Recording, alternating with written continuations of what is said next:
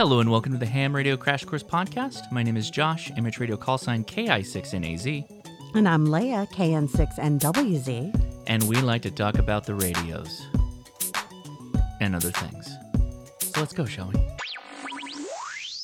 Do you normally have to hold that button down for the sound the first to play? button for the song, You have to hold it down the whole time. it will play as long as I hold it down. Oh. But then the second button that does the... That's an exact replica of that sound. It was perfect. I actually made that recording. Thank you very much. With your mouth. With my mouth. I just hit that once and it plays the clip to the duration. That is a setting Oh. that I set. Oh. Is that why they call it settings? Yes? As opposed to... Sometimes we use the term configurations. That's acceptable. An interchangeable term, if you will. Or preferences. Okay. Preferences, yes. Yeah. Leia, how are you this week? I'm good. Good. This is the last day of school. It is the last day of school. That's true. The thing about summer The thing about summer. is that you go from having someone else dictate your kid's schedule, right? You've got to get them to school. You got to get them. And so many activities are just aligned with the school calendar, right? And then suddenly in the summer, they're like, you're on your own. Peace out. We're tired of your kids. Get your kids out of here. I do have the kids in camps, Camps.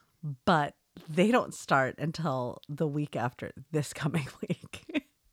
Oh my God. What will you do? I don't know. I'll be home with them a couple of days for sure. Yeah. So I guess somebody's gonna have radio. Me, locked in the ham shack while they run roughshod across our home. Wouldn't it be better if they did ham radio and you ran roughshod? They don't have a license. Oh. So there's that.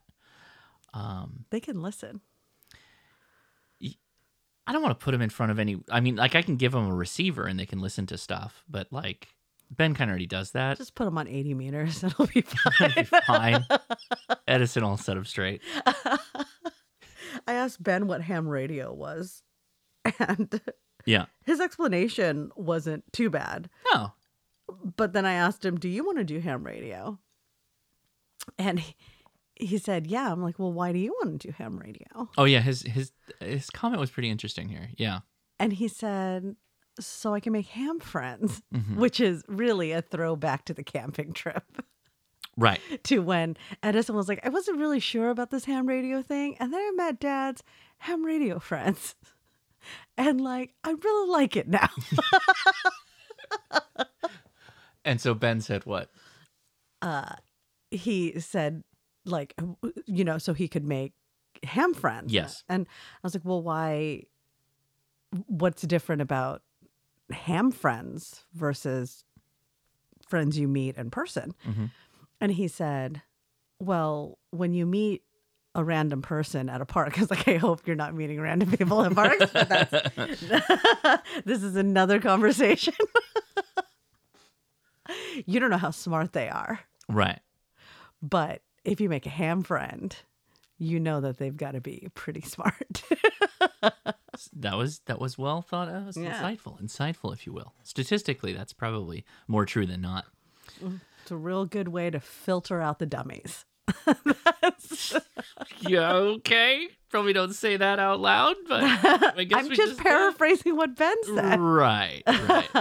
Well, welcome everybody to the Ham Radio Crash Course Podcast. We appreciate you listening, and we like to kick off the podcast with the Ham Radio Minute. It's never a minute.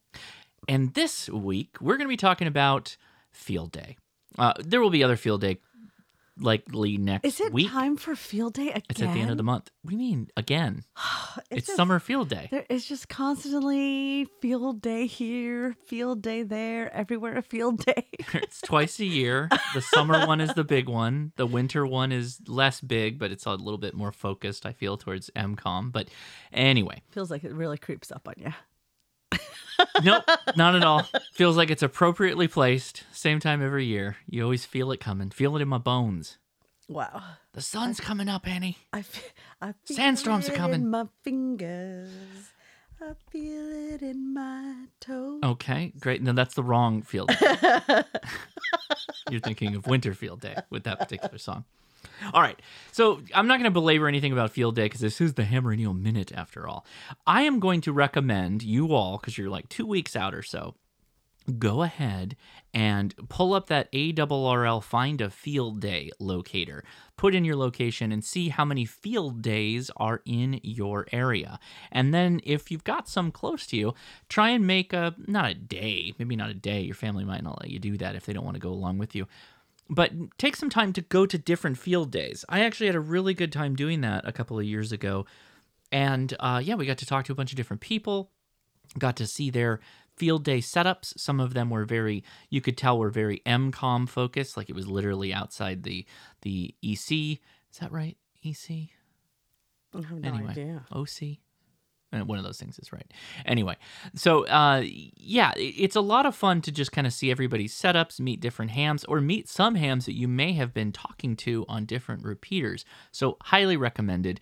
And if it happens that you have a club that you're a member of or you've been thinking about joining, seeing what they do at Field Day is often one of those like aha moments where you're like, yeah, I want to be a part of this, or I might go look at another club and see how they do Field Day. And that is the time. You want to see how they operate in the portable environment? Are they a POTA club? Are they a outdoor focused club? Well, you can find out a lot just by seeing their Field Day setups. Trust me. Anyway, that is my Hammer and Eel Minute. Leia, would you like to take a test? See, that one always sneaks up on me, too. Yep. Right out of nowhere. We've only been doing this in the new format for, almost a year now. It's always so surprising when it happens so suddenly. Mm-hmm. Okay, I'm on question 17 of 35. Okay. Which of the following frequencies is in the general class portion of the 80-meter band? A, 3650 kilohertz, B, 1855 kilohertz, C, 2560 kilohertz, or D, 3560 kilohertz? Aren't two of those answers? Oh, no, they're not. They inverted two of the numbers. I got it correct. Good for you. 3560 kilohertz. They were trying to be a little tricksy there for you. They were so rude. This test is so rude. Because it moved a decimal point on you? There was no decimals. Oh, because it gave it to you in... They inverted two of the numbers. Which of the following is a way to establish contact with a digital messaging system gateway station? A, send QRL in Morse code. B, transmit a connect message on the station's published frequency. C, send an email to the system control operator. D, respond when the station broadcasts its SSID. The answer is B, transmit a connect message on the station's published frequency. Mm-hmm. Email the person Nailed as a it. backup. Oh, that's This is every time. Every you time. connect. Every time. Every yes. time. What skill is learned during hidden transmitter hunts? What skills learned during hidden transmitter hunts are of help to the volunteer monitoring program? A.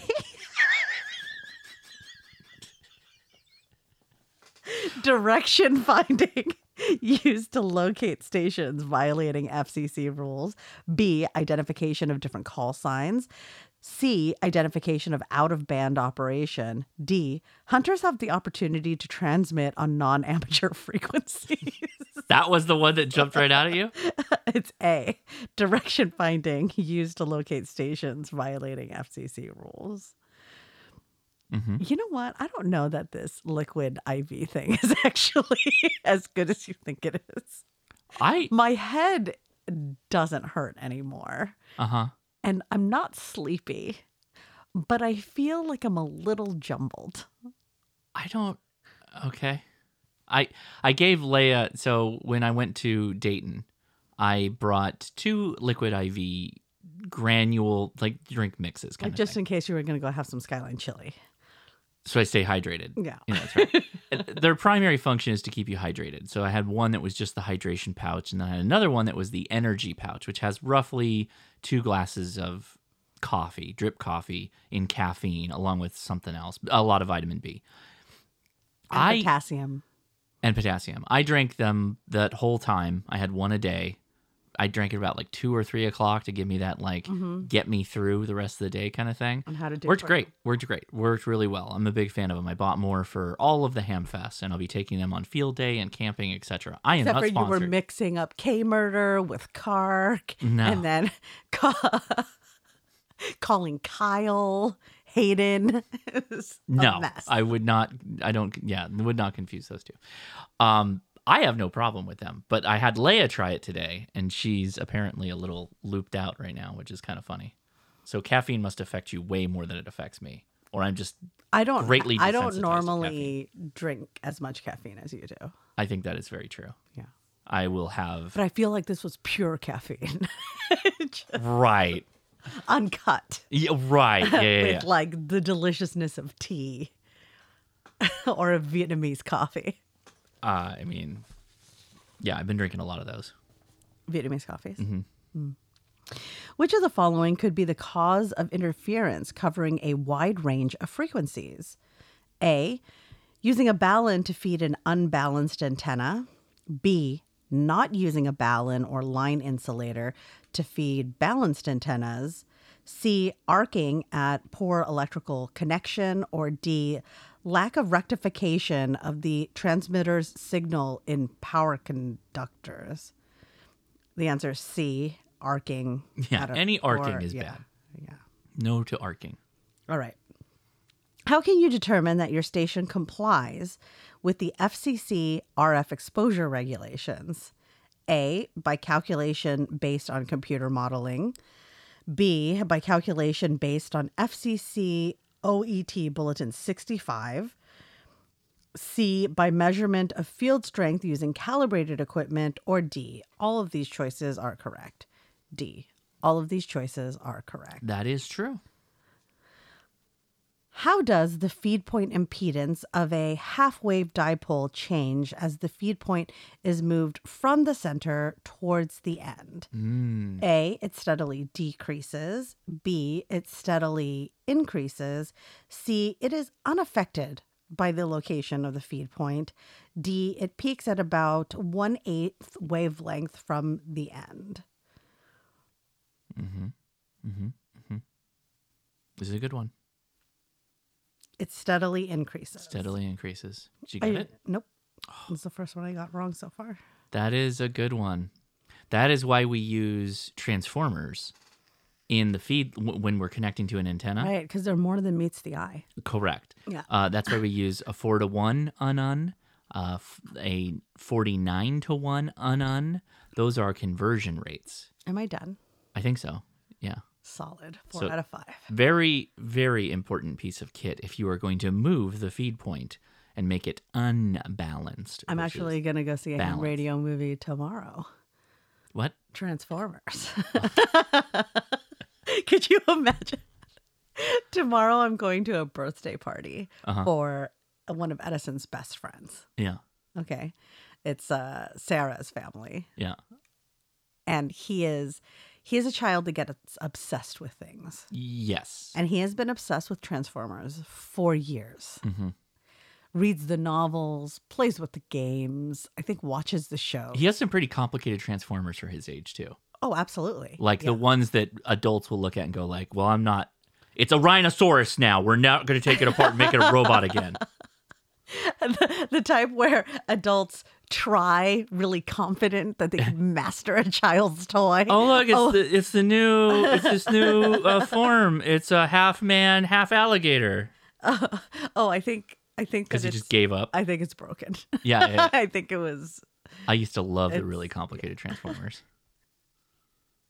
So for his birthday, we're going to see Transformers in the theater. Mm-hmm. That's the whole thing. Imagine Remy shows up to the Transformers movie and it's about electrical Transformers. Autobots, transform the impedance. What? What? What? I'm going back to gorillas. That would be hilarious. I would be down for that. So if you'd like to study along with Leia as she progresses through the general license pool, you can go to hamstudy.org, where you can take practice tests for your technician, general, or extra licenses. They're ready to go for the general pool upgrade, which month is it again, Leia? Well, today I received a Discord message from an HRCC VE saying I have 22 days. 22 days. I am afeared that every day somebody is going to send me another message as a part of the countdown. It's the ham radio version of the 21 Advent days. calendar is what you're on right now. You get a VE a day reminder. What a service. What Thank you a so service. much. If you like books, and who doesn't like books, we also recommend the Gordon West Ham Radio Test Prep Radio. We like that crazy radio. Gordon Rest. Gordon Rest. I also highly recommend the Liquid IV energy packets. Guys, you should try them out. It's a Schedule I drug that's available on Amazon, apparently. We're sorry, Godfather. So, again, Gordon West Ham Radio Test Prep books. You're going to be sleeping with the fishes. Highly recommended. There are links in the show notes for technician, general, and extra books. And if you like audiobooks, and again, who doesn't? And it'll vary on how you learn. But we also recommend the Fast Track to Your Ham Radio License books on Audible. Link is in the description. So join the conversation by leaving a review on the Apple Podcast for the Ham Radio Crash Course podcast, and or emailing us at leia@hamtactical.com. Leaving a review wherever you listen to the podcast will help the Ham Radio Crash Course reach more hams and the ham curious, and we appreciate it. Leia, we have a review. It is from Demitten73. It's from Michigan? Might be. Title is Great Hosts with Ham Radio Centered Content. Oh, thank you. Don't know how many episodes he's listened to. Or they, I don't know. What. So anyway, they continue.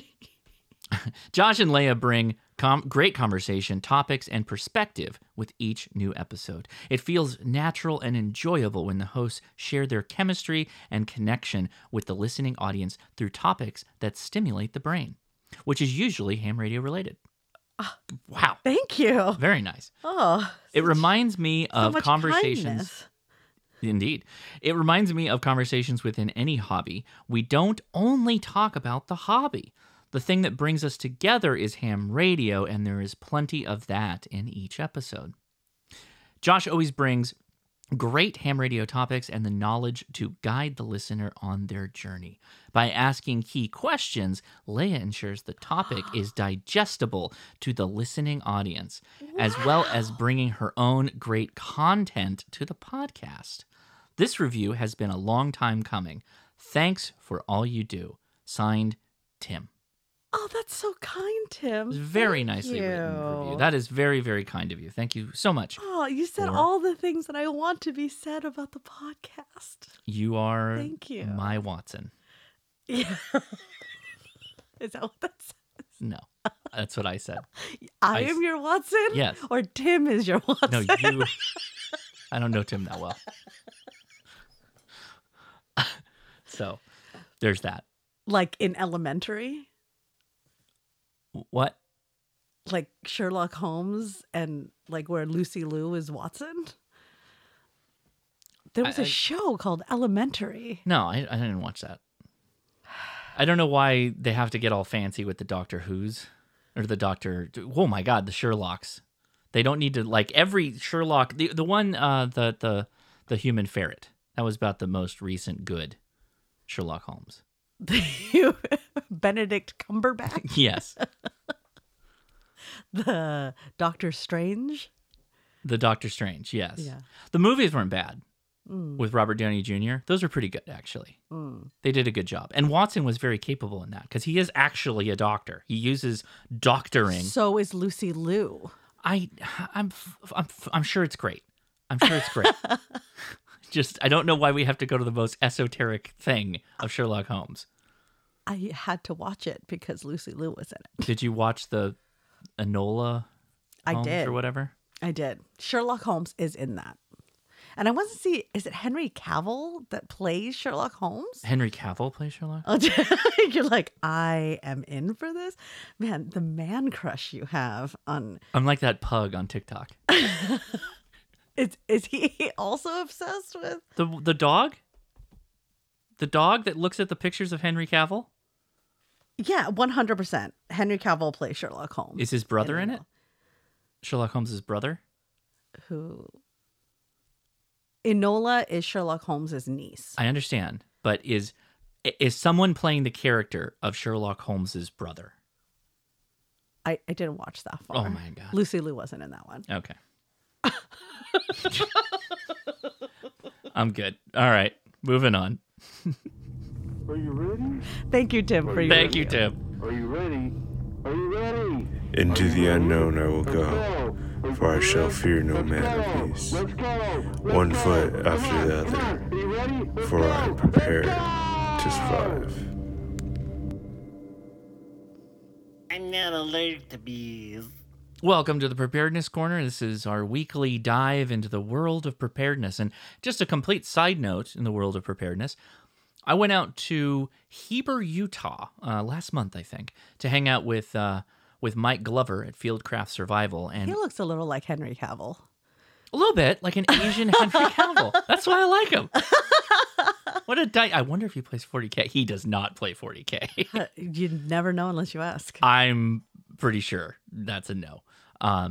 Anyway, had a great time. We recorded a podcast over at the Fieldcraft Survival channel. Not our podcast. No, that's, I was literally saying over at the Fieldcraft Survival podcast, which went live today, the day that this is recording.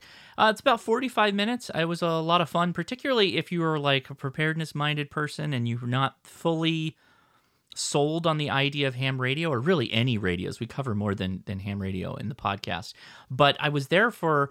Gosh, we recorded all day, got there early in the morning, and we went all day, and then I flew home like that evening. I think there's like 3 or 4 videos that are going to come out on while I was there, all kinds of different stuff. So yeah, go check that out. That's exciting stuff.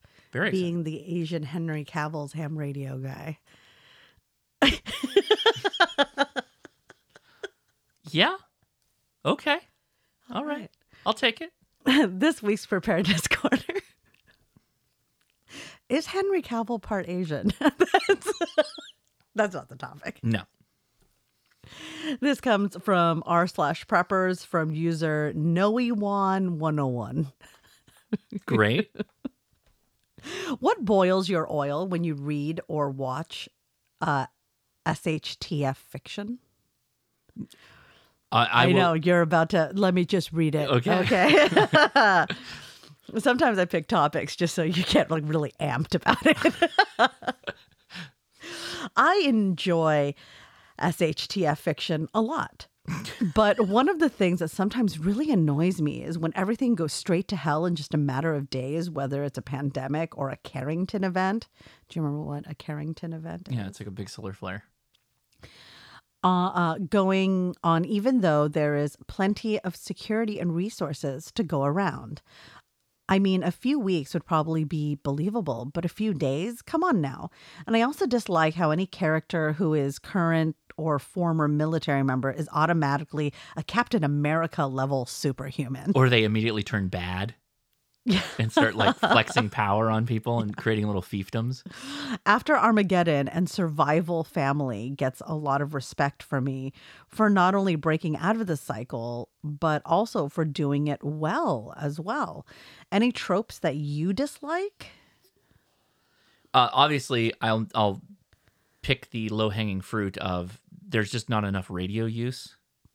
Like there's just not... Going back to the whole thing with The Walking Dead, how many problems could have just been sorted out by everyone staying in the nice, secure fortifications and just using radio to talk to each other? No, I've got to go out and find this person. Like, if you can't hit Hilltop or wherever it is, well, why don't you just put a taller mast up? It's a lot easier to just erect a a radio mast and put a VHF antenna at the top of it. But what if the problem is the other side doesn't have a mast high enough? Well, they're hilltop, so assuming they're at the top of a hill. Yes. So, that's not the problem. You got me there. Right. I mean, it's in the name. So let's just go with the easy one on that one, okay? The second thing is that it's always like there's only ever like a couple of guns, and I get it. There's a ton of like AR-15s and variants of AR-15s in our society, but there's just not enough like use of 22. Use of 'cause smaller calibers. That's the funnest caliber. Well, yeah, you need a little fun in the end of the world as we know it. No, it's because you're still going to use the appropriate cartridges for the task at hand, right? Mm-hmm. You're not necessarily going to just go out there and hunt with an AR-15. Yeah, because 22 is so plentiful. And too. I hear everybody screaming that are gun enthusiasts. You absolutely can use an AR-15. I'm not saying you wouldn't, but at the same time, if you have like a good hunting rifle with really nice glass on it, you're probably going to use that, right? And that's not necessarily going to be 223 or 5.56. It's going to be something else, or it could be a larger round, whatever. But 22 has all kinds of uses. Again, this is also a bit zombie related because a lot of the end of the world movies have some kind of zombie tie-in. The other thing that always kind of bugs me is I've seen a lot of, and it's not all of them, and it's certainly gotten better, but like women can either be portrayed as a helpless waif or an overpowered badass, and neither one of them are realistic to me. You know what I mean? I don't think that was true of The Walking Dead. No, and that's a little bit. No. Yeah, a little bit. What was The Last of Us was pretty good at that. Again, but these are zombie movies. Yeah. Right? If we're talking like, take some of the other end of the world movies or TV shows, and women are either like to be rescued, like you got that damsel in distress thing, or they get put in these like, gender-based roles, like you must be the doctor or the nurse, or you must make the food, You're right. The Walking Dead did do a lot better at that. The 100 wasn't that bad either. I didn't watch The 100. But that's also like got a supernatural bend to it, and I don't really care that much. No, the 100? The 100 is... What? It's been... I don't know that it's supernatural. It's futuristic. It's like happens in the future. What's the story with the 100, La? Give me the theses? The 100 is like 100 people need to repopulate a planet. And they're sent down from like the mothership? Mm-hmm. Oh, so it's sci-fi. Yeah. Okay. So I don't know. Those are some of the ones that jump out to me. What about you? Oh, I'm just going to go down this list. Oh, I thought you already kind of did. Okay. My biggest pet peeve is that authors tend not to understand what they're writing about. Oh, Aircraft that fly for years without regular maintenance or breaking down, Sure. gasoline that lasts forever, secret Yes. bunkers littering the landscape they're everywhere. that apparently any idiot can stumble across and gain entry. In the rare instance radio makes an appearance, contact is always guaranteed. That's good. That's really good. And not only is it guaranteed, you turn it on. You touch nothing on the radio. The frequency that lights up, there's just a person there waiting for you. Right. It's like you called. Unrealistic. It's like you called the help desk. Yes.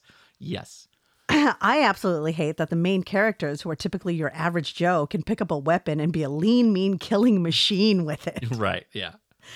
I understand that that's some plot armor at work for the sake of the story, but be realistic.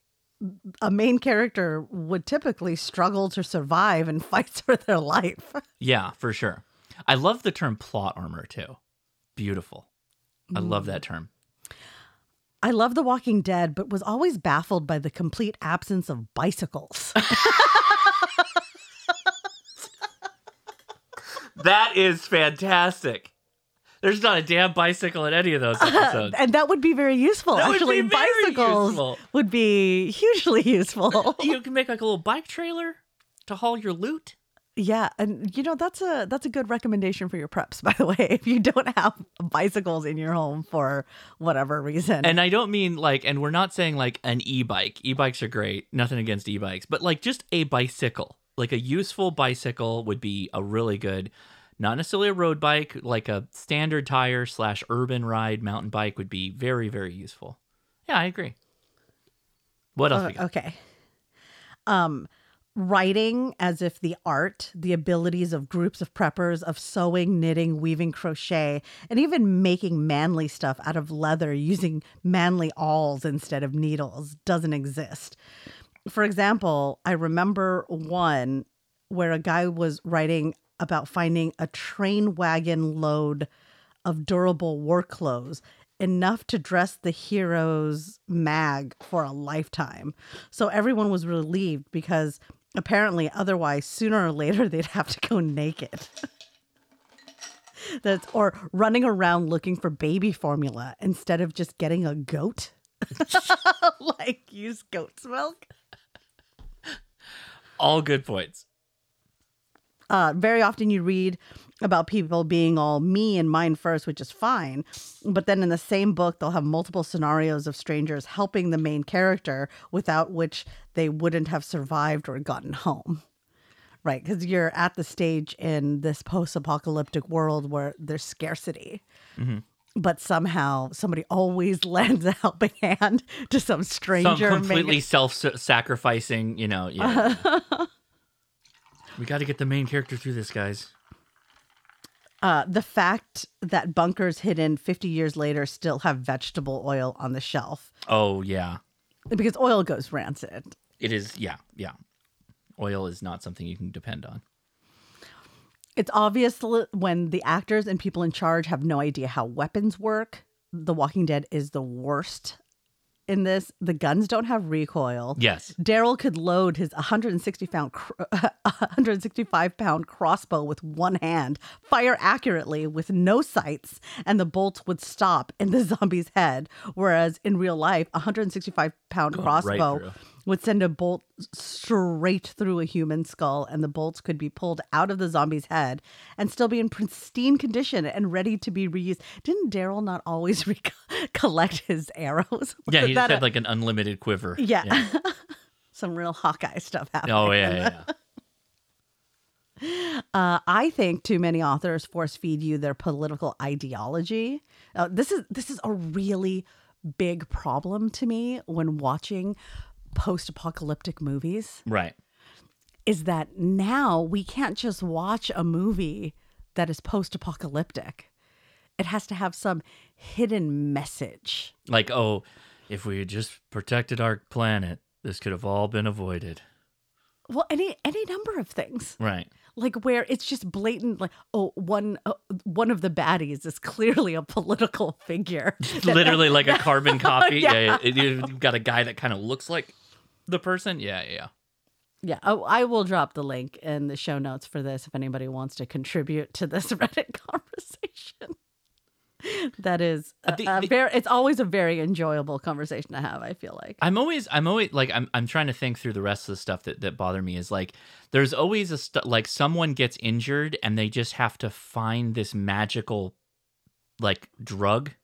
They got to go to a pharmacy and find a magical drug. Some do it better. Like they actually have an ailment that would be solved by the drug in question and they go get it, right? And they just happen like antibiotics. Like the shelves are bare, right? That there's one pill left on the shelf and it just happens to be that drug, right? That's happened before. Or they'll look underneath the shelves and it's the last pill bottle that fell, that kind of thing. Although, okay, what are you going to do in the future? You don't really have a solution. Food things regarding crops.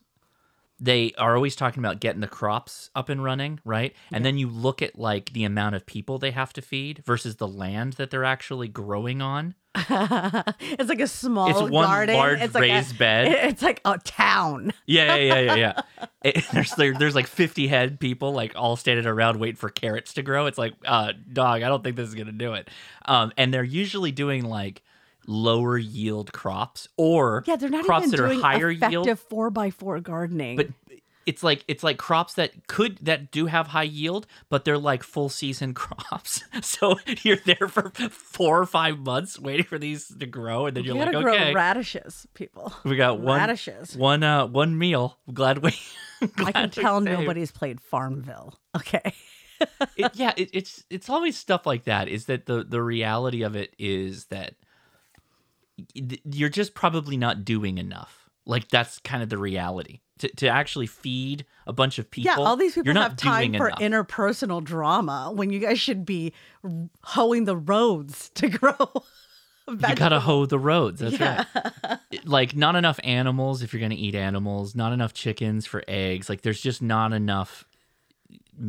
Manufacturing is the wrong word, but the buildup of the appropriate amount Right. for the. Especially if you don't have something like a bunch of rice or grains in storage. Right, because how are you going to feed? So just take what's an average chicken put out like a day? 1 to 2 eggs. Yeah. 1 is probably the standard, and you got 20 people. That's Yeah. 20 chickens. So what are the At chickens going to least. eat? What At are the least. chickens going to eat? Right? Yeah. Good. All good points. Solid. Yeah. This lack of the appropriate economics of the post-apocalyptic world. It's just unrealistic. Like and you'll always see it too. They'll be like, they'll spend like an entire episode on like getting a solar panel running. Right. It's like, great, good job. You got one you solar needed panel. at most 2 people on that, and you had way too many people working on that when the rest of you guys should have been gardening. No, like, that's fine. It could just be 2 people. I don't have a problem with that. But the fact that they only put up a panel, like, you need to have a huge bank of panels if you're going to have a usable power source, right? Yeah. It's not gonna do much for you if it's just one 100-watt panel. I saw something recently that I realized that I would do if it were post-apocalypse, which is you can grow crops, certain crops, directly in soil bags. You just cut a hole in the soil bag and you plant the seeds. It'll grow in the soil bag. Okay. The roots will grow out and everything. So in a post-apocalyptic situation where you're having to grow food, if you had soil bags, you could just take your plants with you. You know? I mean, yeah, but then, like, are you going to be able to use those bags over and over every season? No, you just need to keep the things that you've already started from seeds. Do you know how hard it is? So you're saying if we got to To a- go, they got to be in some kind of portable container. Yeah. Is it a high yield vegetable? I mean, like, I get tomatoes can be grown that way, which in the right conditions result in bushels of Yeah. tomatoes, Yeah, that's true. you know? I guess. I see where you're going with that. Yeah. Yeah. It's unfortunate. You just can't do any permaculture stuff. Well, I mean, just think of the amount of wheat you'd have to grow to, like, get pasta or bread. Yeah, you just have to grow potatoes. It's very simple. And potatoes grow great in containers. So take your potato container and go. In a disaster, just steal all the Homer buckets. Yeah. That's going to be the trick for you. I promise. So the show topic. All right. So today's discussion point today is Go on to the this show. is a bit of an explainer. The topic of today's show is Gentlemen, let's get down to business. all right. So a couple of weeks ago, we talked about the best ham radio projects for technicians. That's right. And I love that topic because, you know, I love little projects, having a goal in mind. Sometimes for me, the pursuit of the goal is the whole reason to do the thing. Once I get there, I'm like, well, that was fun. What's the next project, Josh? And then we kind of move on, saunter over to another kit or another thing. But I realized, like, for most people, for most, not even technicians, really generals, extras, for the people that kind of like stumble into the hobby or have been in the hobby for a while, they kind of like want to know what to do with it. Like, what should I be doing, right? And sure, obviously getting on the radio is the key thing that you should be doing. But this is going to be more along the lines of, what should you do to build a strong foundation in the hobby as Okay. somebody starting out?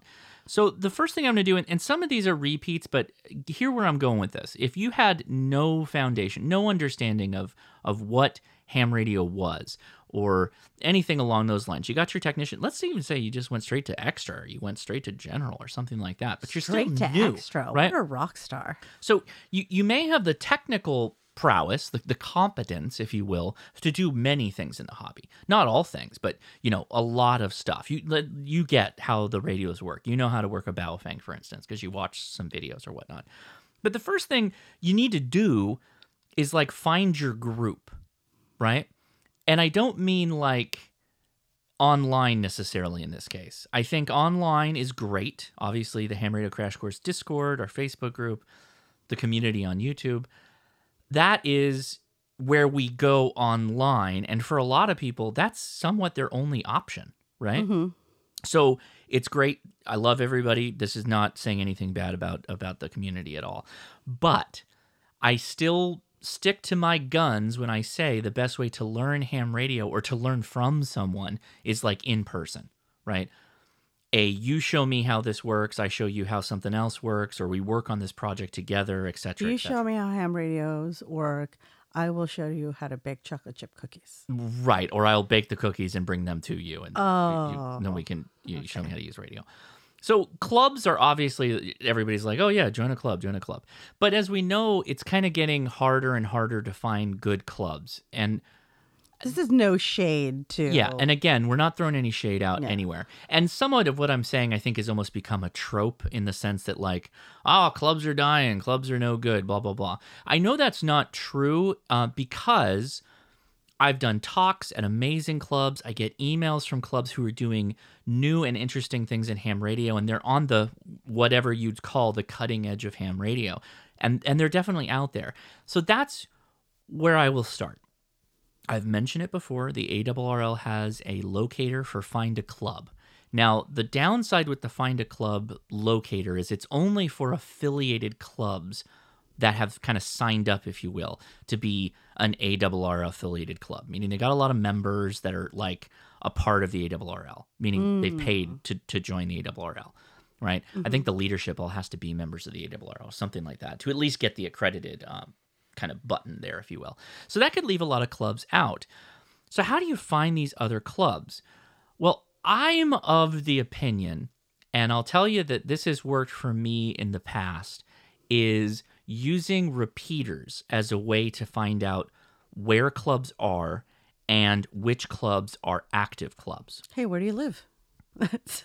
Well, by its very nature, a repeater is a close radio line of sight communications tool. And depending on the summit or hill or building that repeater is on, it's likely got a call sign. That call sign could be club related or have the same call sign as the repeater owner, who's also like a club member, a club president, or whatever. And so this disjointed nature of ham radio kind of becomes difficult in finding good clubs. But here's what I've done in the past. And just through my journeys and scanning around on the bands and listening when I drive, I inevitably run into Annette, right? So Funicelli? Annette Funicelli. Funicello. Isn't it Funicello?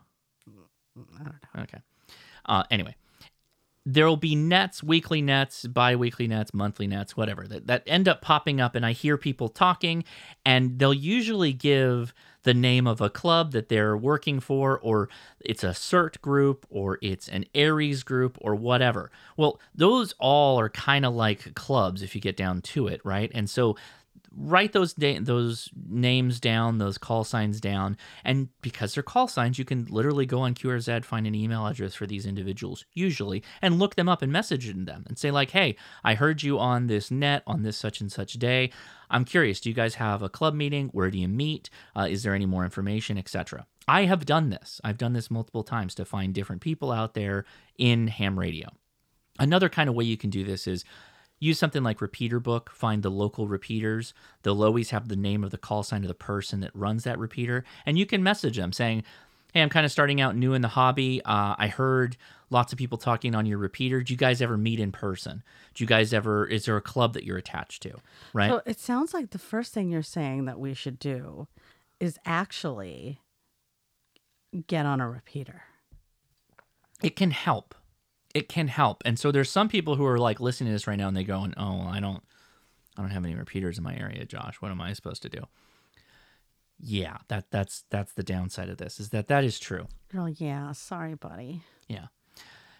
There may still be a club in your area, though. So going back to the ARRL is one thing. The Googles are not great at finding clubs in your area because Google's just kind of going to like give you the ARRL back at you. or they're going to give you back whatever the highest hits are when you pull up the term Ham Radio Club. This is where you reach out to the AI overlords. Maybe. I actually don't know. AI might be able to help you. I don't know if you say like, what's I'm a gonna good look ham it up club? right now. You keep talking. What's a good ham club in Southern California? Or pick something harder than Southern California. It's too easy, but that might be an option. We may have a hot live update here. Scanning repeaters once you have your radio located is a fast way to not just find a club, but to find repeaters where people are talking about things that you're interested in. And so just because you can't find a club or a good club, you might be able to find friends. And oftentimes those friends are going to be just as valuable, sometimes more valuable than a club having to deal with club things and whatnot. So always be scanning. Feel free to reach out and talk with people when you find good repeaters. But here's the thing that I've kind of like, I want people to understand when it comes to kind of getting in with people on a repeater. There are some repeaters out there that when you hop onto them and you try to talk to people, they kind of ignore you, or they'll talk to other folks, and et cetera, et cetera. That might not be the right repeater for you. Keep scanning if that comes up. But if you do find yourself in an area where there's not a lot of repeaters and that is the repeater, just keep at it. Eventually people are going to they're going to know your call sign. There may be one or two people that'll talk with you, and then it'll just start to grow from there. It's almost like trying to join a group of real friends, like real people that you meet at a public location or whatever that you see there all the time. You don't just run up to them and be like, and we're friends now, right? And then everybody just adopts you in as part of the friend group, and then you're good to go. Oftentimes the smaller communities within these repeaters are going to be slightly insular, and they're going to know each other by name, possibly know each other from being around them in person. So you're kind of stepping in as an outsider, and that's just the reality of it. So it's okay. It's kind of like, how do you make friends online, or how do you make friends in person? Well, this is how do you make friends on ham radio. And the honest thing is, you just kind of keep showing up, and you don't have to be like trying to be the one who talks the most. And you just kind of say, hey, just want to let you guys know I'm out here. My call sign is blah, blah, blah. I live kind of by, blah, blah, blah. And I really like the repeater. You guys sound great. Keep up the good work. That kind of thing. And just be around, if you will. What you're saying is really interesting, because the first place I would go if I was looking for people in my area that operate ham radio is I would go to Facebook and just search ham radio in my city. Well, we're going to get to that. We're going to get to the social media aspect of it as well. Facebook is probably going to be the best one because it's going to be local for your city. Mm-hmm. But again, you might just not have any large ham radio community in your area. That's a possibility, which sucks. I get it, but that's kind of the thing. And then you might have to. Okay, now we're starting to go through the forensics, if you will. You can go to the FCC database and you can look up hams in your area by like your zip code. Now then you could take those call signs of the people you find, and you could reach out to them directly, and you could say like, hey, sorry to just blow you up out of the blue. I just got my ham license, or I'm new in the area, or whatever, and I'm just curious, like, what do you guys do? Is there a club? Is there a repeater you hang out on? Do you go do POTA activations? What's the story? And I promise you, all this effort, it sounds pseudo predatory. It's like, I got to find all the hams, and I got to infiltrate their club, their group, and so they'll teach me the ways.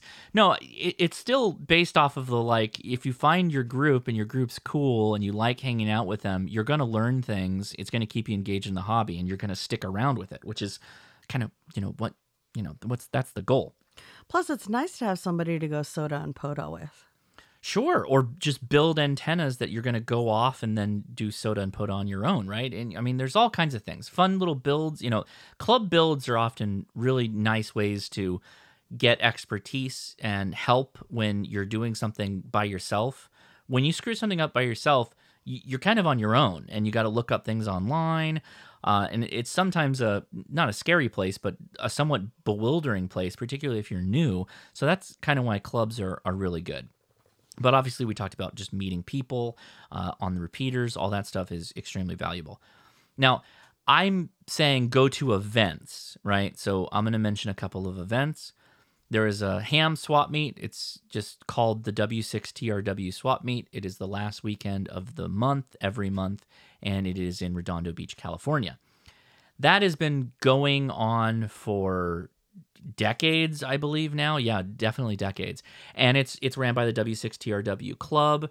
It's a fun get-together, and a lot of people that show up to it are not even members of that club. They're just ham people. You can meet all kinds of ham people just that are out there kind of selling stuff, or there's booths or tables that are set up by other ham clubs, or they're just people that are interested in stuff. Like there's a guy that always comes out and he does like fast scan television. He has fast scan television equipment. That's what he always has out. There's another group of guys that always have boat anchors. There's another group of guys that have like Motorola radios. There's another guy that has oscilloscopes. Those are all individual, interesting little rabbit holes within the hobby. And if you're passionate about any one of those things, probably a good idea to exchange call signs with that individual and kind of get to know them, or at least have him let you know when he's got something new and interesting that's used, right? So really valuable. Obviously, the opening of this show, the Ham Radio Minute, we mentioned Field Day and how you should go to some field days, particularly if you're new. Go to Field Day and check, like go explore, like talk to people. Go watch them activate or operate on the radio. And sometimes they'll even let you hop in and make some contacts or potentially log for them, which, again, these are all things that you may not have access to. So very, very good things to do. Contests in general. If you go to the 8-day the 8-day contest calendar, if you Google that, that'll show you all the contests that are coming up within a month, week, year schedule. You can set the calendar, the view focus of the calendar. There are a number of contests every year that are for or can be ran by people that have technician licenses. Field Day, obviously you can use your technician license for Field Day on 10 meters and 40 and 80 if you know CW, but you get the idea there. And then last but not least, do a Parks on the Air activation. Get on 10 meters, do Parks on the Air. You'll start to get to know people, and you'll sometimes have a ham radio operator just walk up to you, as one did when I was out doing a Parks on the Air a couple of weekends ago when we were at Bolsa Chica State Beach. I had a ham who was very active in POTA. We made a contact. He was down the street from me. He drove over. We talked for a while, and now I know a really cool guy, really cool ham that I could reach out to in the future. And he told me, he's like, hey, let me know if you're going to be in this area again doing a POTA, and I'll come out. I'm like, yeah, absolutely. And we exchanged, obviously I have his call sign. He has mine. And I'm like, yeah, let me know if you're going to do anything like, kind of new and interesting, because we've hit up all these, beach parks at this point. But yeah, there's just some ideas on what you should do to create a good foundation in ham radio. It's obviously a little bit local, right? The reason for the local is it's a bit harder to set up the local foundation, or you might have a bad luck of the dice and you just don't have a local hobby or local foundation for getting started in the hobby. So, of course, online always exists. You can still come to our Discord. You can answer all your questions. You can join the after chats. But that's easy, I feel. Like anyone can do that at any time, and we welcome everybody. But if you can find good hams that you can actually be in the presence of, that's extremely valuable. And it helped me out a ton when I was starting out. I asked ChatGPT, Mm-hmm. and I asked it for ham radio clubs in or near Cheyenne, Wyoming. Because isn't Wyoming a pretty hard state to get? Yep. Okay. Cheyenne Amateur Radio Club, W7YRC. Okay. Laramie County Amateur Radio Emergency Service, ARES. Oh, cool. Southeast Wyoming Amateur Radio Association, which we've heard from before. Sawara. Yeah. So ChatGPT, maybe check that out. Hey, check that out. Found all 3 of them. And then when I was like, oh, what are some ham radio repeaters? And then it's like, I don't really have up-to-date information, blah, blah, blah. But the 2-meter band, 144 to 148 megahertz, and the 70-centimeter band, 420 to 450 megahertz, are commonly used for ham radio repeaters. Yeah. There you go. There you go. Yeah, so there's a lot of different ways to go, and hopefully that was helpful. I had another point, but I think I lost it when you came in there with the Chat GPT. I got sidetracked by the fact that it actually found something valuable.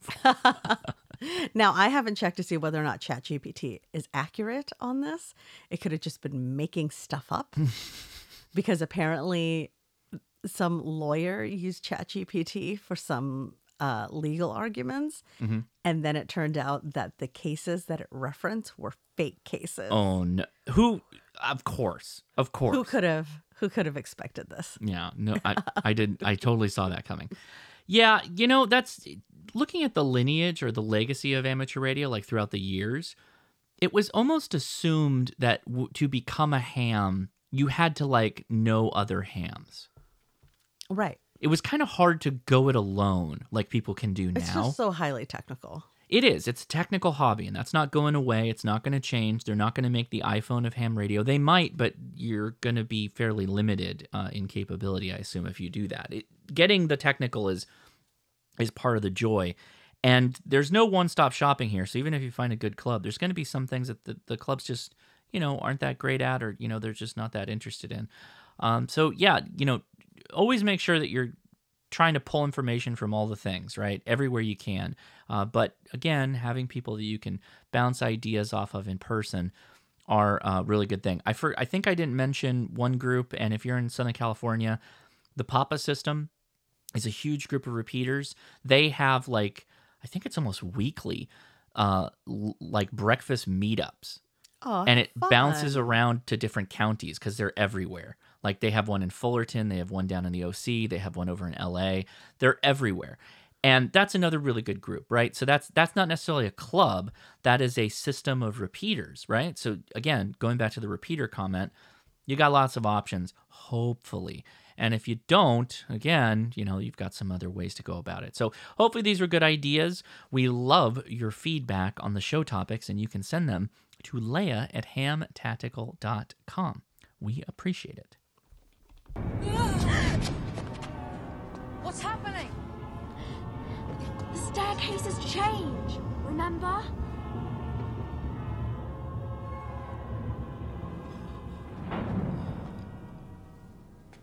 Let's go this way. Before the staircase moves again. And when you send us emails, we read them on the Ham Radio Crash Course email correspondence tower. On the left side, in the big compound where the tower looms upon the horizon, on the left side there's a small building. It's called the Physical Mail Depot. We did not have any physical mail this week, but we appreciate everybody who sent things in the past. It means a lot to us when you guys send stuff, but you don't have to. We do mention it, though, because we've gotten a lot, and thanks again for that. On the right, another small building, there is the Voicemail Annex. It's a series of reel-to-reel tapes that we have connected to war games like modems, where you have the handset literally resting on a box that connects to a computer that is just massive. It's a wall of lots computer. of needles and spinny bits and all kinds of things. They're all vacuum tubes. Everything's just full of vacuum tubes back there. But there, you can call. They call it a telephone number. Okay. And you can speak your letter that you would like to send to us with your voice, and it will be captured. It's so technologically advanced. It would be captured on this reel-to-reel tape player that Leia is going to work the rewind and play and fast forward very quickly so that we can hear your recordings. And Leia, what is that telephone number that people use if they'd like to send us one of these digital voice messages? 562-334-2389. This is about to be a lot of work for me, apparently. Yes. Yeah. And away we go. Hi, Josh and Leia. This is Chris, Alpha Alpha 7 Charlie Whiskey, calling to you from Seaside, Oregon, where we're Hey, Chris. I'm attending the CPAC Ham Fest today. Oh, yeah. Nice. We got great weather and good deals. I got myself a buddy pole and an SWR meter. I expect to use those tomorrow when I go to Ecola State Park. That's Ecola, not E. coli. I was going to say. Ecola State Park. That is not a good park to visit. A POTA activation. Good place to go for some runs. Just want runs. to say that. And I really like your podcast. best part is Leia's laugh. Aw, thank 73 you. Alpha Alpha 7, Charlie, with Thank you so much. This park is entirely made of raw chicken. It's amazing. It's they've got to swap out the raw chicken though. Yeah, Yeah. what they do is it's actually the grounds are really just cutting boards, Oh. and they take the chicken out and then they Yeah. put raw pork, Ooh. and then yeah. they switch it every week. That is. That's how they keep the name. That's that is a very labor intensive park to spread disease. It's the only way they can keep the name. It's a highly coveted name. So many other parks are vying for this. Yeah, come on. Well, thank you so much, Chris. I really Thank you, Chris. appreciate it. Please stay safe. Yeah, Just- seriously. Equalize, no joke. Here is your Clorox-soaked Tyvek suit. Do it. Hey, Josh and Leah. This is Tim from Michigan. Hey, with Tim. the Tango Mike India. Oh, Just calling is to. this the Tim? I thought it'd be good for the voice to be able to talk a little more about that ADT article. Yes. So at Michigan, we're Michiganders, not Michiganians. Josh yes. mentioned he liked the idea of Yoopers.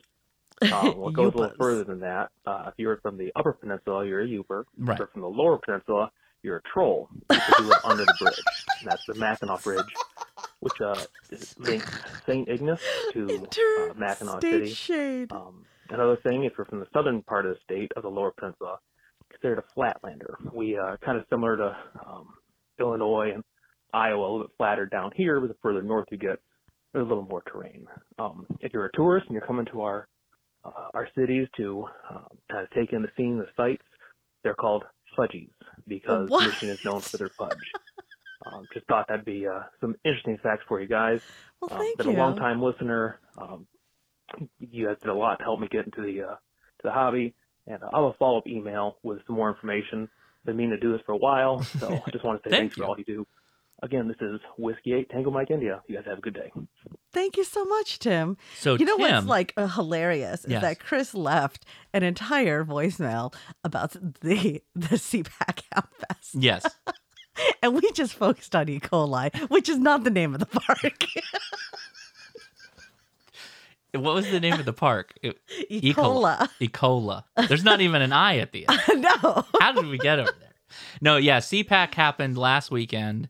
I was asked if I was going to go. I obviously did not. It's in Oregon, but a lot of people I know went, and I do love It's on the Oregon. list of things. That might be the only Hamfest I could probably talk Leia into going to because it's in Oregon. I just, man, I love Oregon, and in a way, I love the Pacific Northwest. Yeah. Like as places to visit, I don't think I could handle the rainfall. If this Okay. winter in California has taught me anything, it's Yeah, June and it's still cold. You were barely a week into the rain, and you were like, "I know we need it really bad, I but don't want to complain. I don't need it anymore." Where we live, I feel trapped. I'm very conflicted about what's happening around me. So here's an interesting thing. That voicemail was left by Tim in Michigan. The first one was Chris. Now we're talking about Tim. Right. So Yeah. Tim in Michigan, Yes. and our comment, our review we got The mitts. was from DeMitten, Oh. also named Tim. Oh, is it the same Tim? And Tim is really showing up for us And this week. he wrapped up the review saying, "This review has been a long time coming." Yeah. And Tim in the voicemail said, "This is something I've been meaning to do for a long time." Tim, thank you for showing up for us. If it's the same Tim, thank you very much. Thank you. But if it's a different Tim, thank you very much to that Tim. So many Tims. All the Tims. All the Tim Tams. I was, yep. And you asked me what those things were on that picture. Yeah. They're Australian cheese puffs. You didn't bring any Cheezels. of those back? Cheezels. It's, you know. We ate those things. Those things are gone. All those snacks are gone. The only thing that survived was the squeeze tube of You disappoint Vegemite. me. You Which disappoint me. Like I you couldn't have Ziploc bagged some goodies for me. there was nothing left. We ate everything. There was a house of like 20 dudes, and they've never had Australian goods. They were gone. The Tim Tams were the first thing. Those things were those. the trepidation at which I saw the Americans unwilling to think that this was going to be like better than Oh, it's better than The- any of our shelf cookies. like a shelf Hands cookie. down. It take almost I'm not saying any shelf fresh cookie. baked to No, Tim Tam. we're not no. saying that. We're not saying that. Like a Tim Shelf Tam, cookies. if Tim Tams were to become a Girl Scout cookie, they would be the best Girl Scout Yeah. cookie. Oh, 100. Like easily, Yeah. easily they would take over. Take that lemonades. They make a mint Tim Tam. Like it would take over Thin Mints. Oh, because it's actually so airy. Okay. The Tim okay. Tams are just The wafer, light yeah, and it's very light. so delightful. It's a combination of both light, but then having like a fudge in the middle, and then also chocolate coated. Yeah. You I watch. still have not had the self-control to bite off 2 tips of a Tim Tam and try to Use it as a straw. yes. Yeah, we heard that. The fact that Leia says it's so light, the entire thing, that is 100% dipped in chocolate, Yes. and then separated the wafers with fudge. Oh, it's so light and airy. No, it's very just, sweet. it's a night light crisp. I'm not talking about sweetness. I'm talking about texture. Okay. The sweetness and the chocolate is great. It's very good. just- You can get these occasionally in the United States. Go to like a Cost Plus World Market. It's not occasionally. They stock it. It's a regular. I good don't. that They stock it down here. I don't know about the whole country. If I'm not your- ready if to your stand on that World claim. Market doesn't have Tim Tams, you better go talk to that manager immediately. You go to World Market. Get yourself, for those that are of age, a Pim's cup Oh yeah. and some Tim Tams. Do they have Pims at World Market? I don't think so. That's I where don't we think got it the first time. they have hard liquor at World Market. No, I think it's just beer and wine. You sure? Yeah. No, the first time we got Was that the Pimm's Bevmo that was at next a door? Bevmo. Was that next door to the house was? No, I think it was the Bevmo in Cyprus. Oh, that maybe. Yeah. Okay. So many worldly deliciousness. Oh yeah. Yeah. Oh, well, thank you so much, Tim from the Mitten.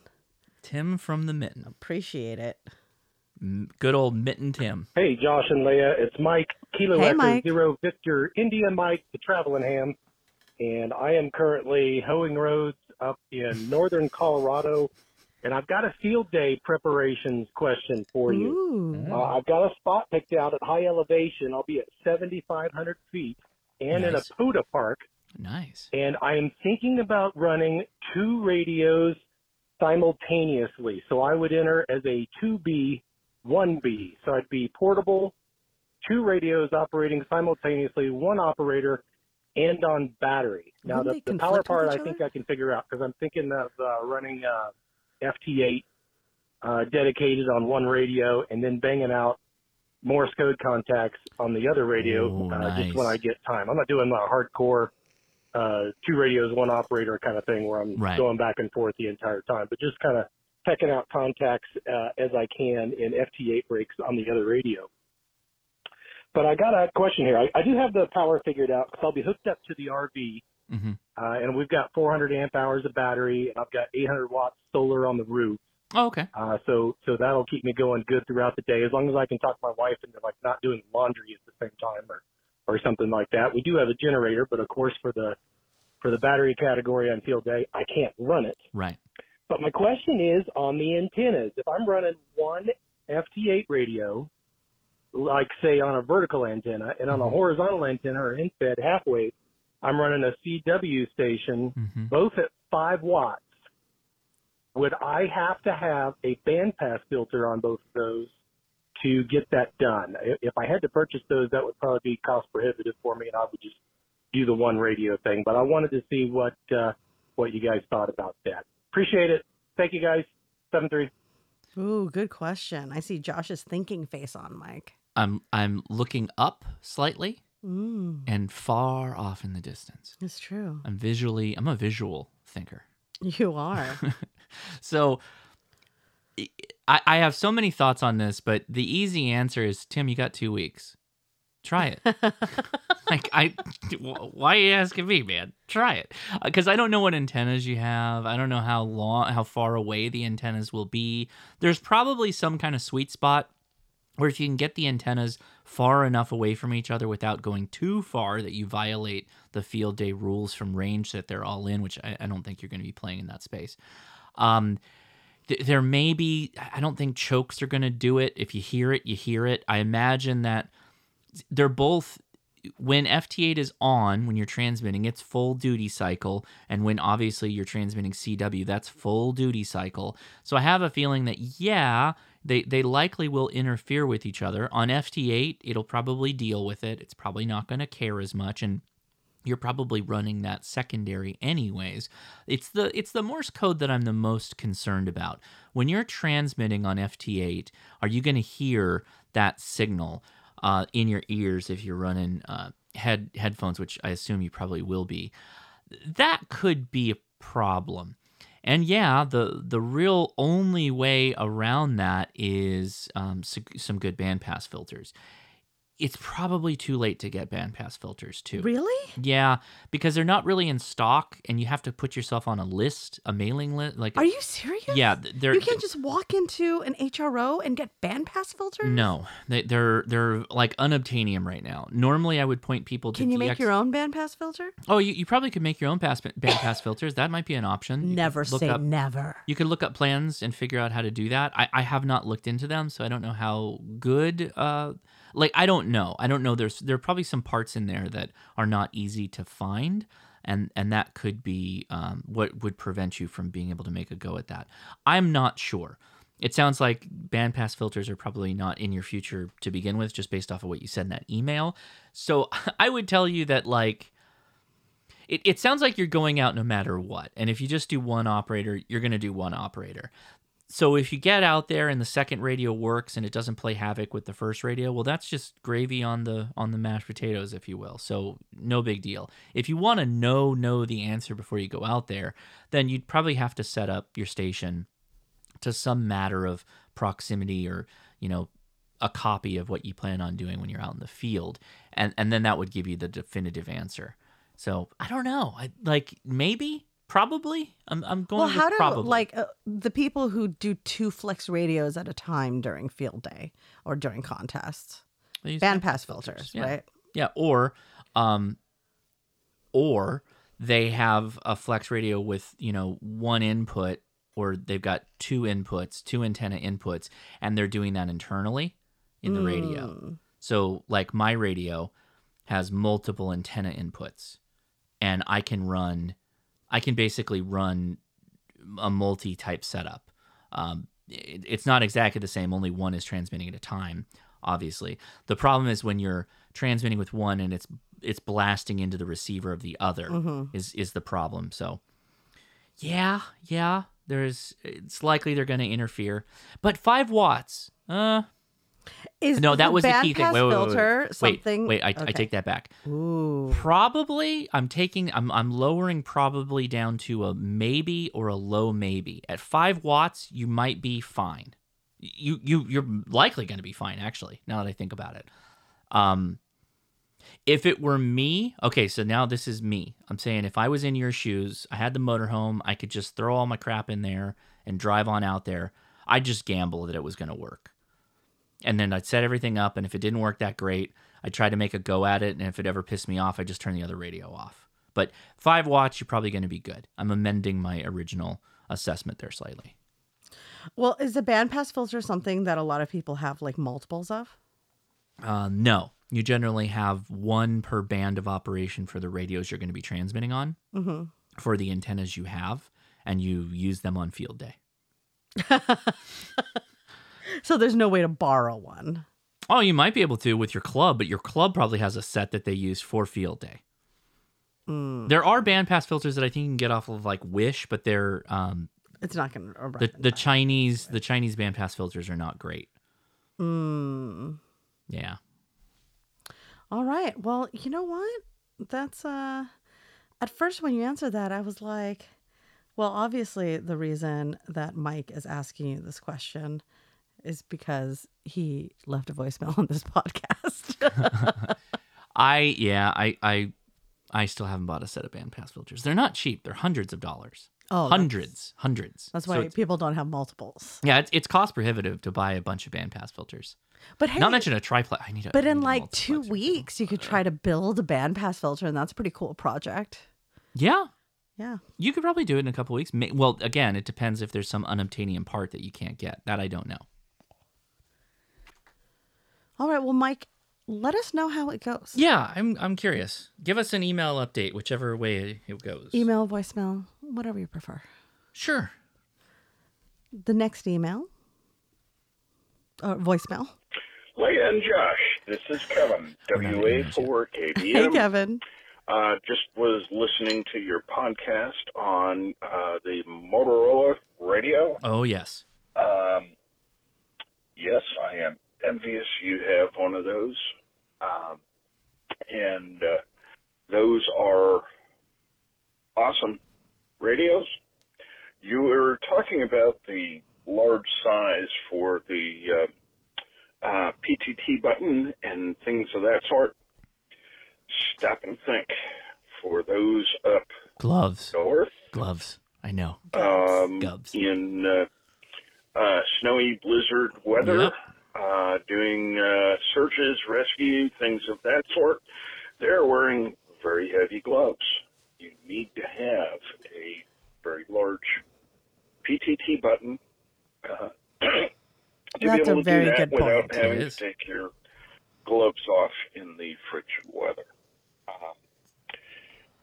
But other than that, life is good. Have just built a multiband inverted V dipole, Nice. which operates very well. I'm hoping everything is going well with you folks. Kudos to Edison on his shenanigans. Thank you. And We'll pass have it a great along. day. This is Kevin, WA4KBM, out. Thank you, Kevin. Thank you. Yeah, and you know it should be worth noting too is that a lot of the people that are rocking the Motorola's, they're just like outside their body in those frigid temperatures, and they work great, even with the large PTT button with their gloves and all that. Like it's a hard use radio. I have to say, I am enjoying it. Damn it, I have to admit. Why are you so upset? Because they are very expensive handhelds. Yeah, no, yeah. I mean, you're talking about that radio that I have is like 10 years old, and you can expect to pay between $250 and $500 for that radio, and that will For come a with, 10-year-old radio. that will come with a myriad of accessories and other things in lots of different instances. But yeah, it is a hard use radio. It is a very hard Where use did you radio. get it? eBay's. You can Wow. blame Shane. Shane's not invited to the the bonfires Shane anymore. hit me. When did he hit me? He hit you? That's abuse. He hit me and told me I had to buy it. No, no more hot I dogs woke for up. Shane. I woke up. I think it was like a Sunday. So it was after the live stream, and I probably stayed up too late. And I woke up, and the first text message I had was from Shane, I think. Check it out, man. And he's like, I don't know. I found a pretty good deal on an XTS 5000. It's like got all the things, got the charger, the battery, the antenna. It's refurbished, so it's like brand new basically. And he's like, yeah, I don't know, just check it out. I'm like, is that a good price, Shane? He's like, yeah, it's a good deal. And that was it. And I just bought the damn thing in my barely awake stupor.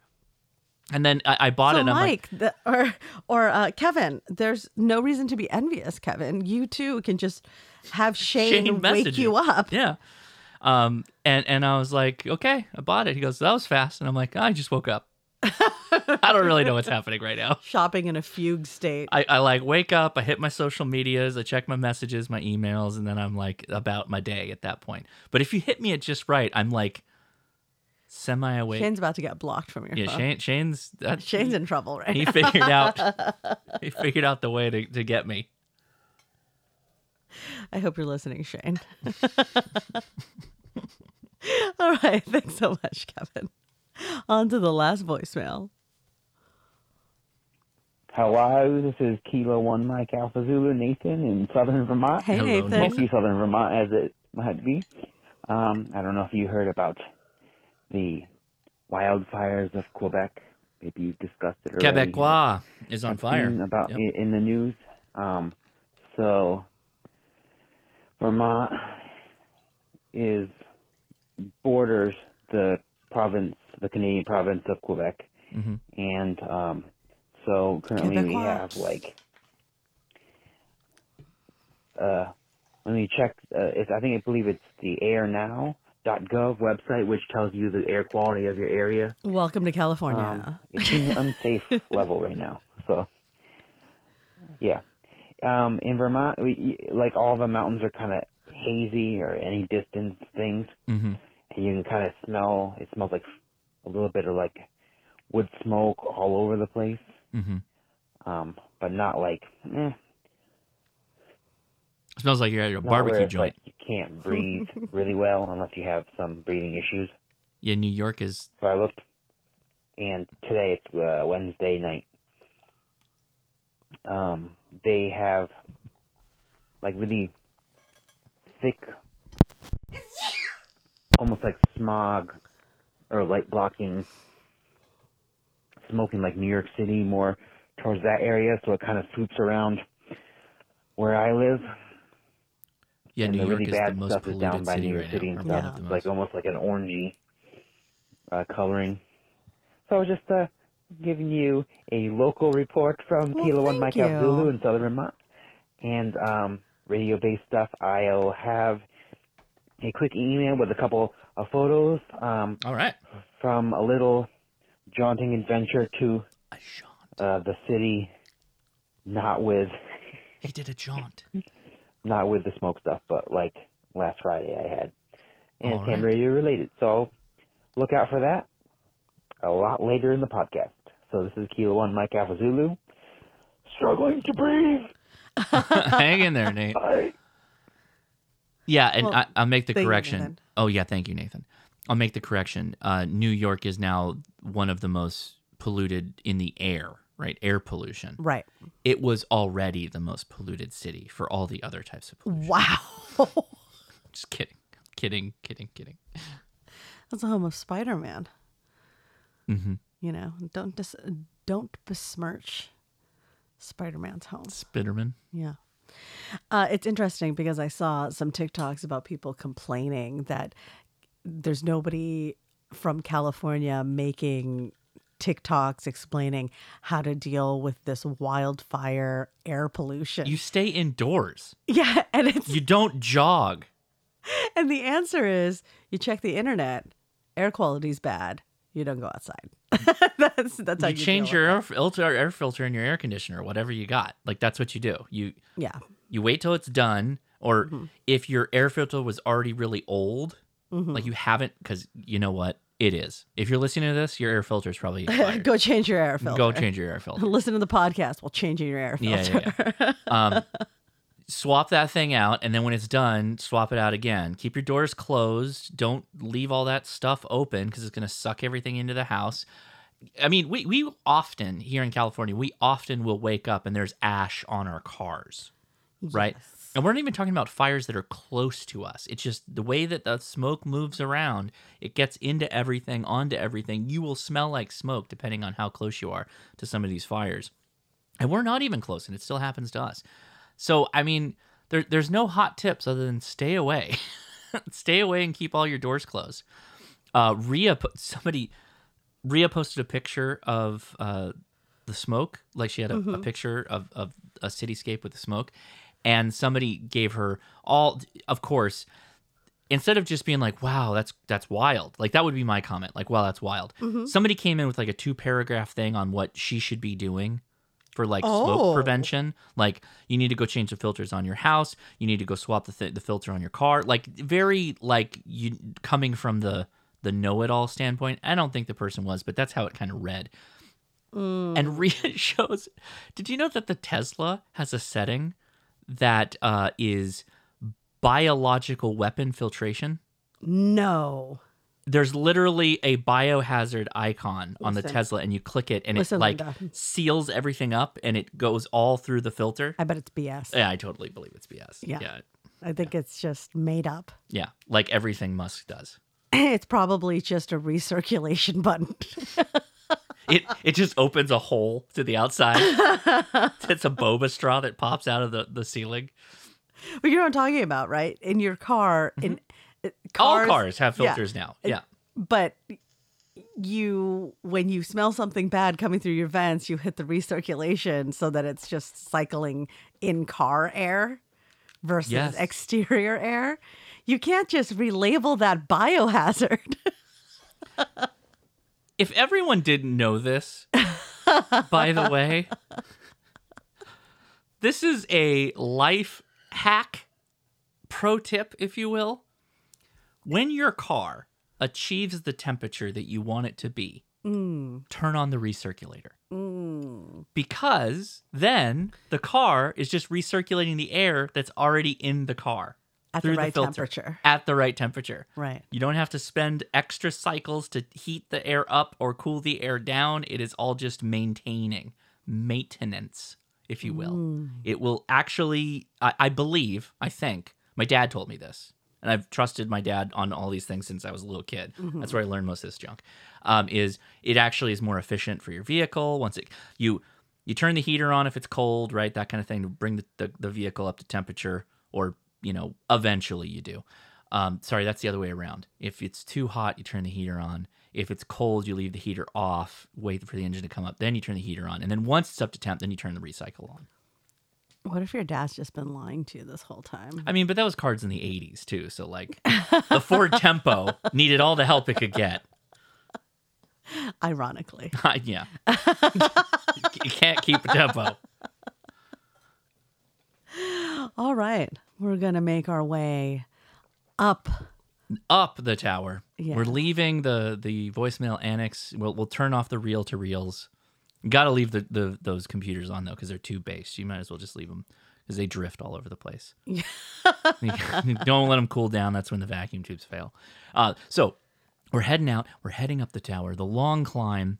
If you want to email us, and we love it when you send us email, you can send it to leia@hamtactical.com.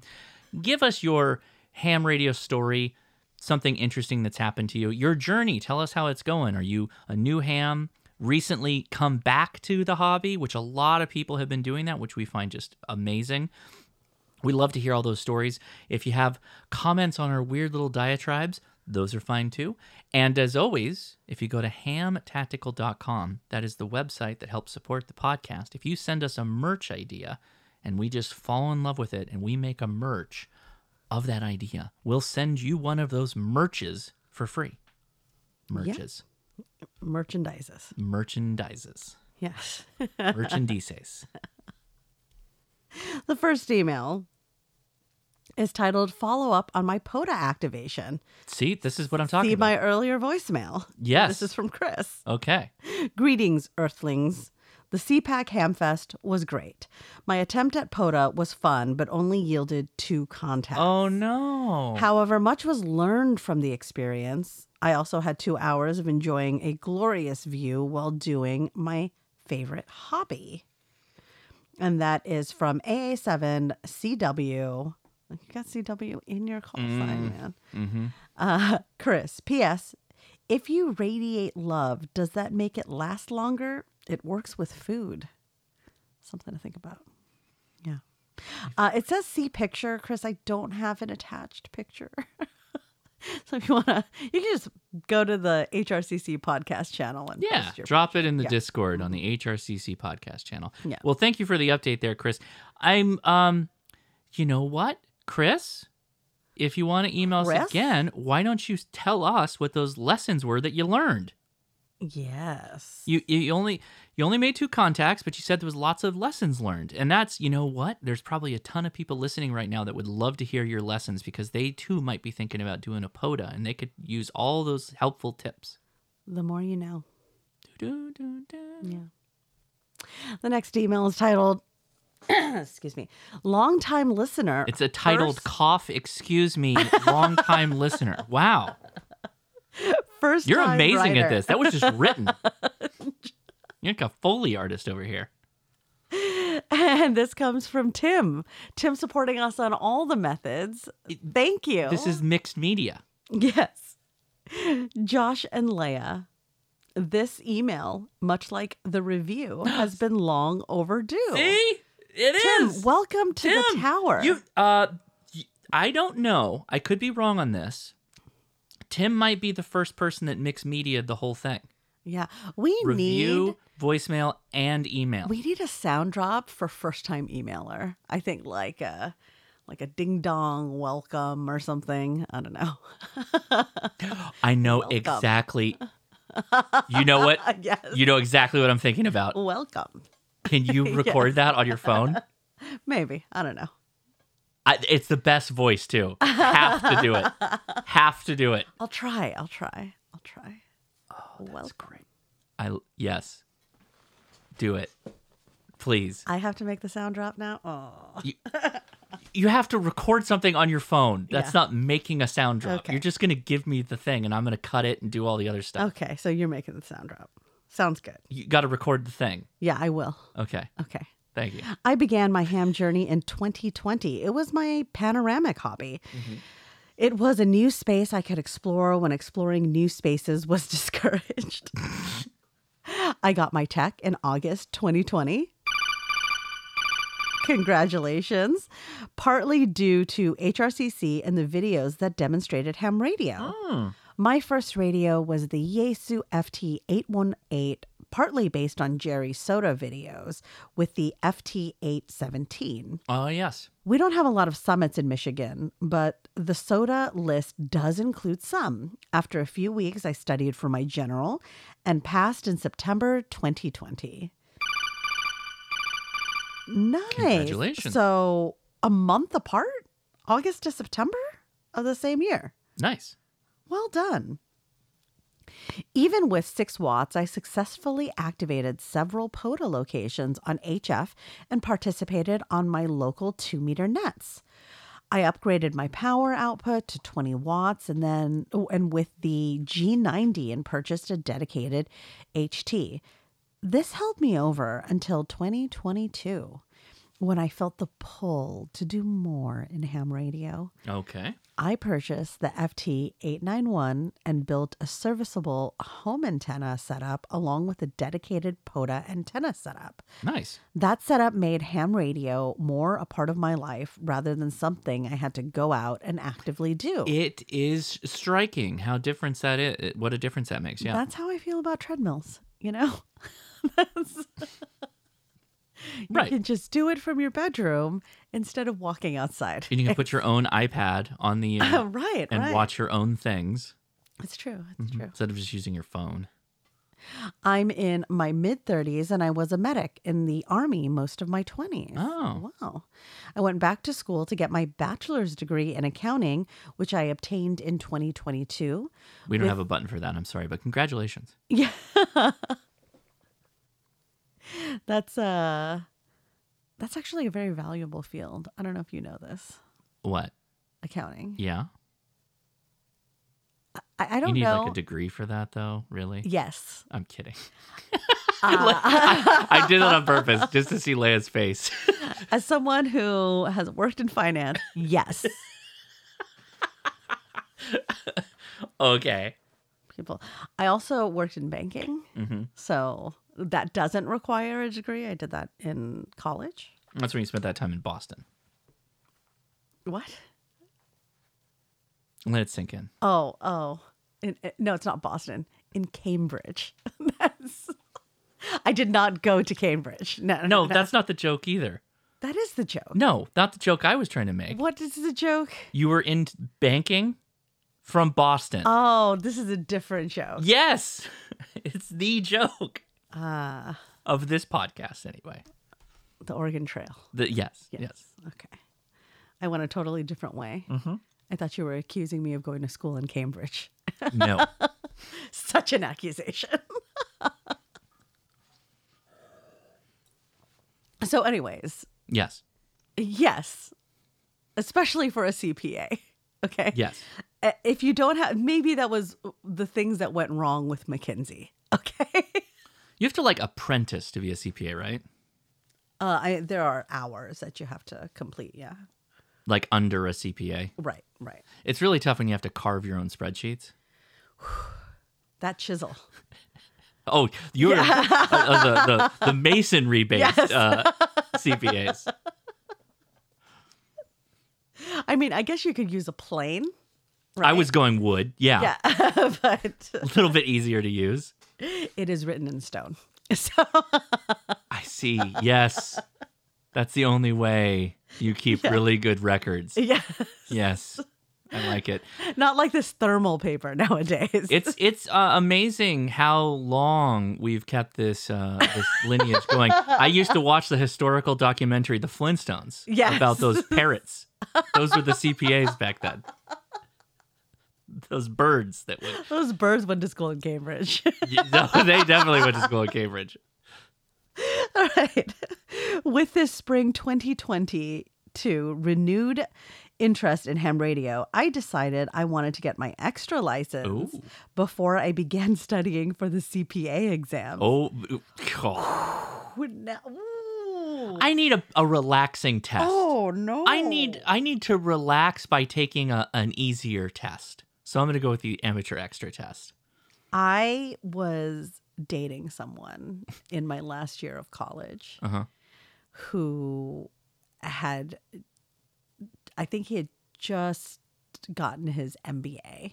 Mm-hmm. Oh, okay. And he worked for one of the big 4 accounting firms. Mm-hmm. And was basically going to get his CPA. Like, he could not keep his job. Right. If he did not pass. Right. Yeah. Okay. It's like an internship with contingencies. Right. Yeah. And he failed. Oh. And you they dumped give him. They give you an extension. To add insult to injury. It was a package deal, babe. No, they give you an extension if you didn't do so hot. But I think you take like a finger though, which is no, which is tough because you're trying to be a CPA. That's it's ran by the Yakuza. Yes, that's the Ernst and Goodfellas accounting firm. No, it's the Yakuza. The Yakuza. Anyway, he ended up passing the second time, but it was a real trying time for me. Lots of studying going on. I never know how I feel about somebody who leaves college with an MBA. Why? It's like, what do they know about anything? They haven't done anything in the field. Like, they haven't worked. You know, I feel the same way about people who go into consulting. Oh, totally. At the consulting firms where they're straight out of college and it's like you didn't work anywhere. You haven't done anything. How do you consult? Like how? Like what is your basis for expertise? When you see something that doesn't work, how do you even know it doesn't work? Like, how do you look at it and go, "Oh, I've seen a more efficient way this is done," or like you have no mental connective tissue? Well, I mean, theoretically, you're partnered with a senior consultant. Yeah. So you're making the slides. Doing, I get it. You're doing the PowerPoint. You're doing the analysis and things which like is the PowerPoint, yes. And the Excel spreadsheet. No. Yes. The analysis is something else. That's done on a spreadsheet. The deck I understand is the PowerPoint. The deck. These are two separate skills. I understand. Okay. But the spreadsheet is where you do your analysis. I get it. I feel the same way about systems engineers. You can't just walk out of college with a systems engineering degree and be like, okay, it's time to go make a thing that's never existed before. It's like, no, son, you're going to be doing DOORS requirements. I'm fairly certain that ChatGPT can, maybe not... I guarantee. Not human resources consulting, because I think that... Because we've already figured out that if ChatGPT was behind that, everybody's getting sued. Everybody's fired. Everybody is getting sued. Even the person that was wrongly terminated is getting sued somehow. Yes, yeah. But ChatGPT or some version of AI can replace Scrum Masters. No. Yes, fairly easily. It would just become a different position. Okay. That's called a prompt engineer. Do you remember? Okay. Do you remember once upon a time there was this, it was like an ESPN commercial called Terry Tate Office Linebacker? Vaguely. And This he dude would just tackles people. he would in my wear his office. uniform, but he'd have like a tie on. Yes. And he'd yell at somebody about not doing a report, and then just Tackle 'em. completely Yes. just take them out. So hypothetically, those are the better Scrum Masters. The ones who physically tackle people. Right. The ones that are physically assaulting in the workplace. No, I feel. And that's where ChatGPT HR comes in. Right. So a good Scrum Master, from my point of view, understands like what is up next and is constantly working the backlog and all that stuff. Mhm. But they judiciously protect the engineers from outside encroachment.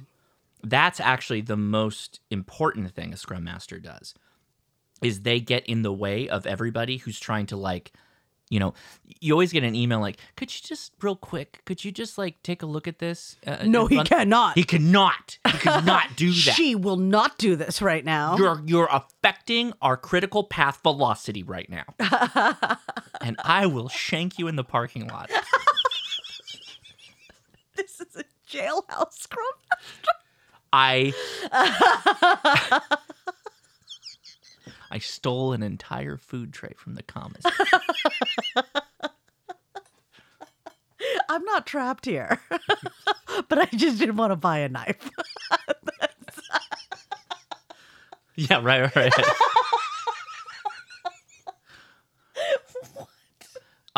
That's what a good Scrum Master does, is they actually protect that their engineers or whomever is not getting gear changed.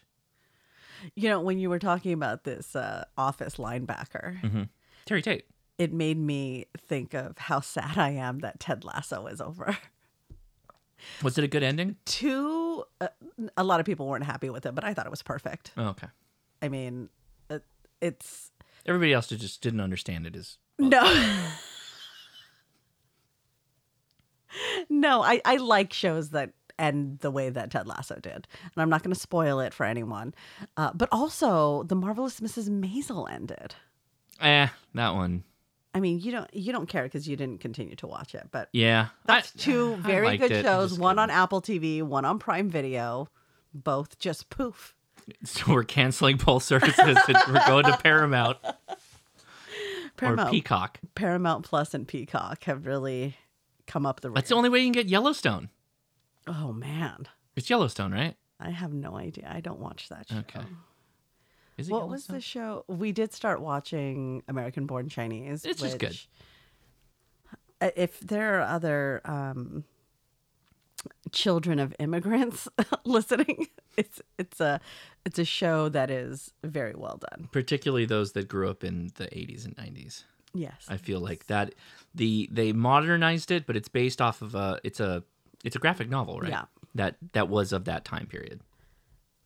That's a very good one. And then there was another one Succession. We started watching Succession, which we have not kept up with. I watched a few more, but everybody on that show is just so unlikable. So unlikable. It's just, you know what reminds me of watching? Elections. Because someone at the end of this show has to win, and you don't want any of them to win. Everyone loses. There's no good way out of this. How do we anarchy? We were just talking about that today. All right, keep going. Hey, sorry for derailing your first email ever to us, Tim. Sorry, Tim. All right, well, Tim continues. It came down to Tim was studying for his CPA exams, as a reminder. Thank you. It came down to the deadline, and I buckled down over a few weeks, and never feeling ready, I signed up and passed. Ooh. Congratulations. Look at that. Look at you. Since then, I have also passed my first of 4 CPA exams. FAR section for the accountants listening. I don't have a button for that, but good on you. Wait, hold on. I got it. Let me spend your money. That's not what accountants do. The accountants are the opposite of that. Accountants are historians. Mm-hmm. Okay. Yeah. Financial analysts are predictors. Okay. Just Yeah, so, yeah, that's true. yeah. That yeah. Checks out. You're right. Yeah. You're right. Now, for the reason for my email, Leia, I would like to congratulate you on spending my money. Let me thank spend you. your money. Oh, I was already right. I was there. Okay. Yes, Leia is the reason for more money being spent on ham radio? Mm-hmm. What? Mm-hmm. I think you got some mixed What messages. is it? What is Tim. it? If you what's the line? I don't know. If you're something long enough, you'll end up becoming the very thing you hate, or the very thing. I don't hate ham radio. No, like the spending I just too much. hate spending money. Right. What is the line? Oh my God, I can't believe it. Go ahead. Catching up on podcast, you mentioned that you prefer to spend less money to try a hobby. Then once you know you like it, you will spend more and get a better quality item. Absolutely. Don't pot commit to a hobby that you're going to do once and decide it's not for you. Right. Mm-hmm. At last, you become what you swore you never will become, or one day you'll become what you hate. That's very true of people who are not parents and then become parents. Oh, yeah. Very. This did it. I knew my Xiegu X6100 had to go and the IC705 had to be mine. Oh, yeah. Hey, as far as radios go, you're right. That's a pretty good choice, actually. Of course, then I needed an iPad for SDR control. Yes. The software for the iOS, I can't go without the software for Mac OS. Yes. The radio needs a protection cage, and I better throw in a Hard Rock 50-watt amp with ATU for good measure. Oh, man. Leia, this spiraled out of control. You did this, Leia. Thankfully, what have you done here? I was able to find a used IC705 to reduce the cost some and avoid the restocking wait that seems to impact several radios currently.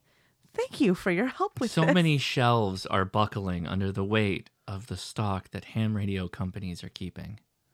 What do you mean? Well, they charge you a restocking fee. Mm-hmm. That fee just goes to repair all the shelves. Oh, I thought it was the guy who repackaged everything. Of the angels.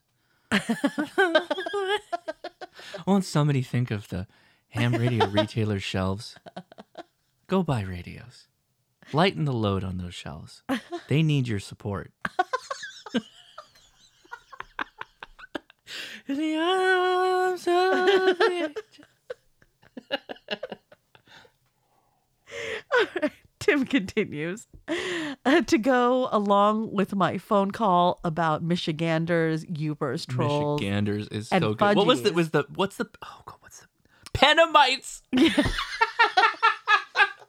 So dumb. We're so dumb. Here are a few facts we that eat help. Wood in Pennsylvania. Wood and scrapple. That's what we eat here. And that ham noodle soup thingy. That's with the wood. Here are a few facts that help make our state unique. Okay, yes, I love this. I want to hear your state pride. There's no reason I want to hear your to talk down on other states. No, I want to hear your state pride, but also kneecap some unsavory part of your state from your point of view.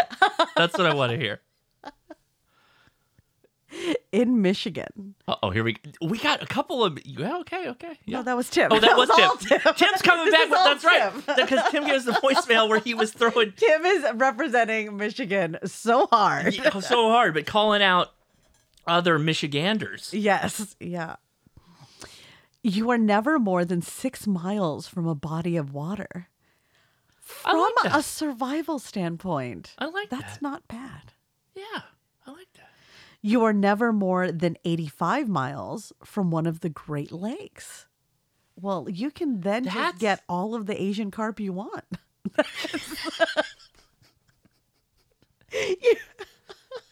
We need a ham radio YouTuber to go to Michigan, get on a boat, shove the antenna in the water and see when if they transmit CW, if the carps respond to the dits and daws. Oh man, that's a CW video. dance.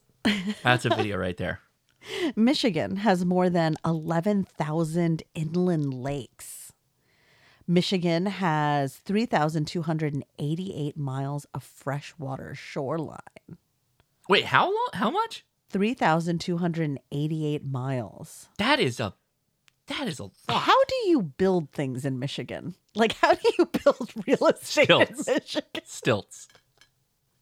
It just feels like in California, if you want to build near a shoreline, there is a coastal commission that will tie up your project indefinitely. It sounds like the whole state's run by the coastal commission. Yeah. If you have that proximity of water everywhere you go. That's what I'm saying. How do you build anything in Michigan? Is there a housing shortage in Michigan because of the amount of shoreline and lakes? Like, maybe. I wonder how many lakes per capita that is. You know what I mean? And you were born today. Here is your lake. Yes. You better grow up fast because you got to clean it on Tuesday. Every family has a lake, and they have a lake. You inherit it. You got a couple of miles of lakes that you got to like go. Like a crest, if you will. Our tartan. Yes, exactly. Some local food. No, it's our watercolor. Are you saying they dye their lakes different colors? No, it's like a crest, but it's a watercolor. Okay. Don't love it. Okay. Some local foods and drinks Michigan is known for. Yes. This is right. Faygo. We have Faygo. We got Faygo. Yeah. The ICP brought that to us. It was part of our Thanksgiving tradition with the ICP. They were hungry, and the only thing they had was Faygo. And they also didn't understand how magnets work. Yes. So they brought us Faygo. Yes. And we explained magnets. And we explained that magnets. was the trade. Yeah, that was yeah. Yeah. Pasties, not pasties. I said pasties. Pasties. Pasties are a completely different thing. Coney dogs, Detroit-style pizza, olive burgers, Traversity cherries. I must try those. Where do I get those? What? Traversity? Traverse City. Okay. Traverse City? I don't know. Traverse City? It's like to traverse a ravine. With cherries. Traverse City. Okay. Cherries. Fudge. Monster cookies. Founders Brewing. Yes, and Bell's Brewing. Big fan. I don't think I've ever had Bell's Brewing. You've definitely had Bell's. Oh, really? Definitely had Bell's. It has the 3 hats. Oh. And they're like superimposed. You've had Bell's Brewing. Okay. And Founders? Absolutely. Yeah, Founders All Day IPA? I know I've had Founders. That's the K8MRD special. Wow. That's quite an honor. For which one? I don't For both. For both. Yeah, it goes both ways. It's reciprocal. All right. Well, it sounds like I need to make a trip to Michigan. I appreciate this introduction to things. I mean, Coney dogs. So let's just. The word is literally Coney. Like Coney Island. I'm not gonna question Tim on this. I think he knows his state foods. It's fine. Well, Tim, like Ohio's doing that with Skyline. Like Skyline's like, oh yeah, we put chili on the conies. They call their hot dogs conies. Yeah. It's like, okay, it's a hot dog for you guys. This is the difference between pop and. Oh, is that? See, down here we call them glizzies. What is it in trolleys? They call hot dogs trolleys? No, that's like a shopping cart. A trolley. For the Brits, we're bringing them into this? No, I think different parts of the country also call them trolleys. No? It's shopping carts everywhere. No, I don't believe it. Are those were the states that the British won the rebellion? They also have the best fish and chips. They put Old Bay on it. Dude. I'm actually... Why don't the Brits put Old Bay on fish and chips? I'm actually down with this really idea. Delightful. Like, I need to travel Old Bay. I don't care about the big can Old Bay anymore. I want an Old Bay that has wheels and a handle. like a rollerboard suitcase. I want like a And- purse. But here's the hot tip. It's still a suitcase. You just shove your clothes into the Old Bay. And then when you wear them, everyone knows without you saying a word that guy's from Maryland. But yeah, But then everybody in Maryland right now, see, this is a double joke. This is a joke for everyone that's not in Maryland, but it's a jab at everyone in Maryland because everybody in Maryland, they're not doing the Old Bay. They're doing the JO seasoning. Oh, see, I got him both ways. It Wow. works both ways. It's a double joke. Yeah. Look at that. Offend everyone. Good. No, Great. no. We offended the Marylandites. Marylanders. Land of the best flag. Twice, if you will. No, but seriously, why isn't Old Bay on more things? Or JO or whatever. What? They're different flavors. They're not the same. Oh, they're. Oh, yeah, this is actually a different thing. You've not had this. What do you mean? Yeah. Well, now I have to order it. I Where can't, do I like. get it? Sometimes I slow roll things that I know about just to keep the magic in a Wow. relationship. Like, You're really keeping me interested.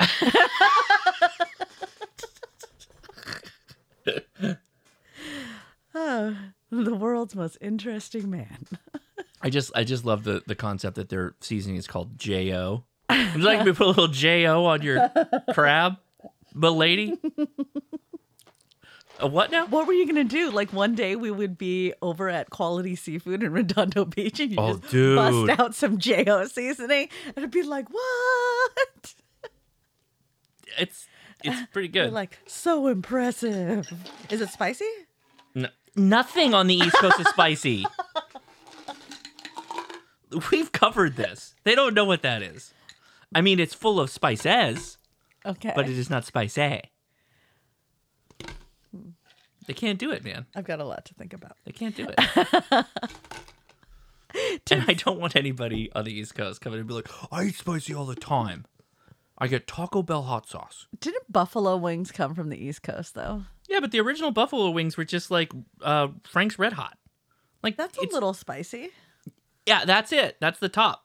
That's like the 3-alarm chili for them, or 5-alarm, or how many Isn't alarms Buffalo they got. Wild Wings from the East Coast? Yeah, but then they got out of the states and they were like, or into other states where there's actual spice, and that's where you started getting like. I don't believe you. I bet. Okay. I bet people on the East Coast can definitely eat spicy. Of course they can. The Again, these are Northeast? the jokes. The Northeast? I'm assuming as you get closer to New York and some of the major urban areas, you're going to get people that can handle spice because they've got, Because you can't many different include communities of people. Florida. Florida's on the East Coast. Oh yeah, Florida's Yeah, down for sure. That's spice. All right. Well, Tim Did you signs add an off. extra S? Did you say spice? Did you think that would just we'd roll it all together there? Was that a live edit? Listen, Tim needs to sign off. Oh my okay? God. Thank you so much. Spice. I try not to call you out, but I would never. Josh, make a note. Cut a microsecond from that.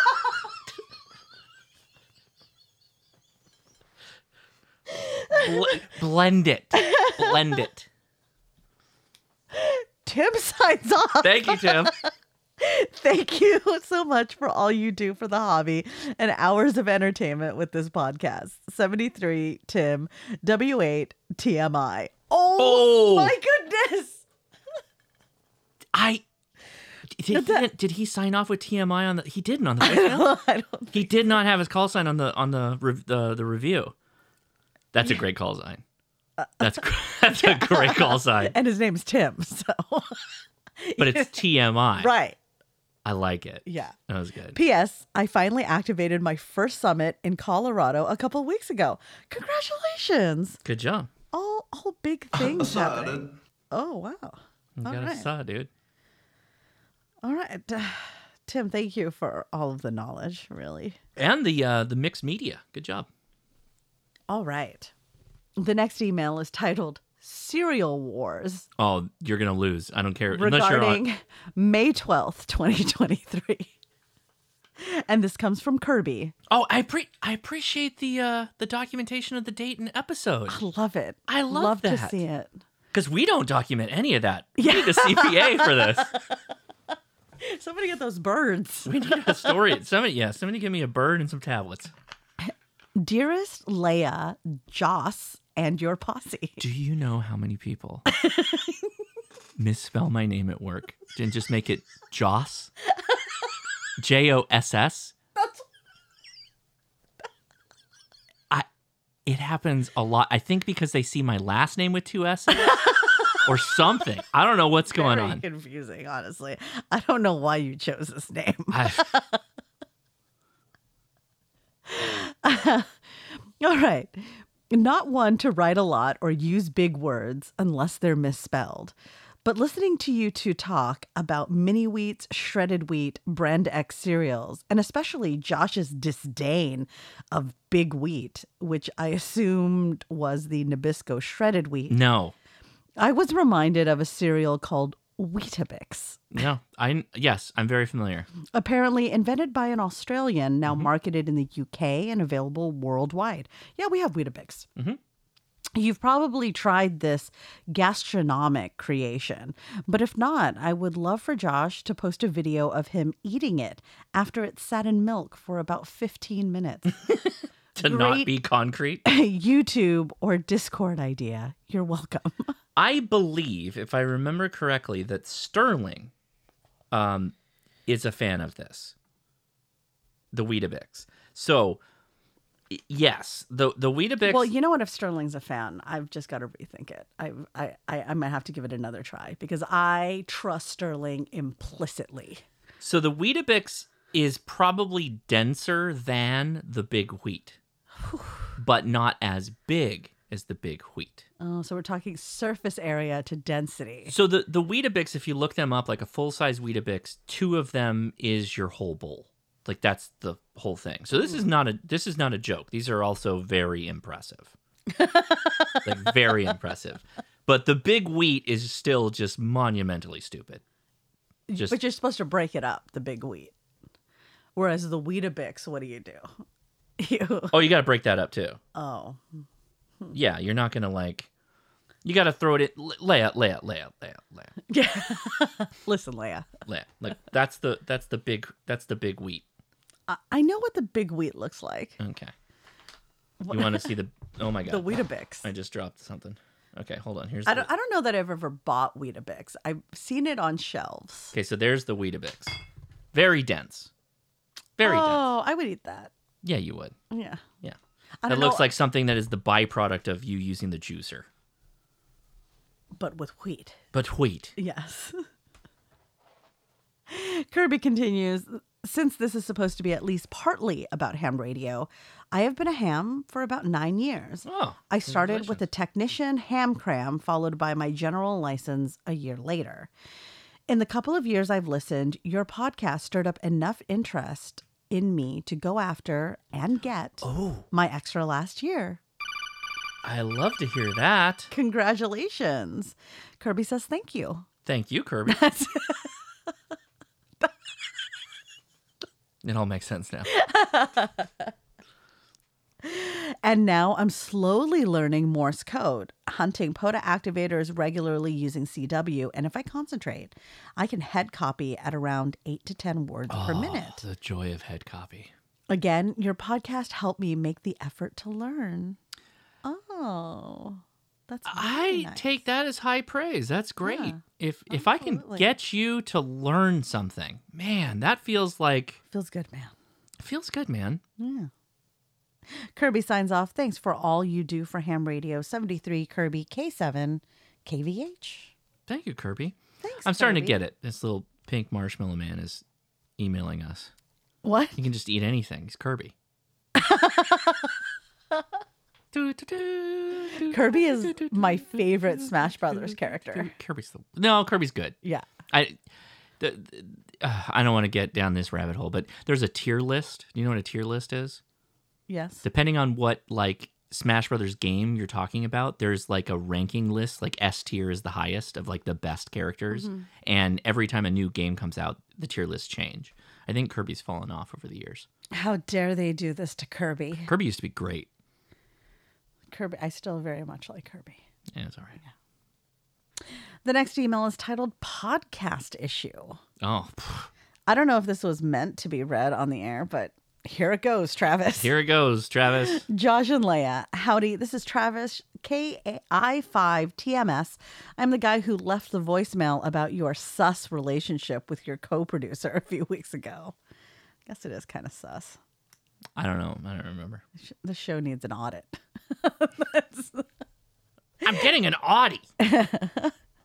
Anyway, sorry to email with the problem, but I've been listening to Apple Podcasts for a while now. I have found that randomly the audio jumps forward an unknown amount of time, completely cutting out some of the segments of the show.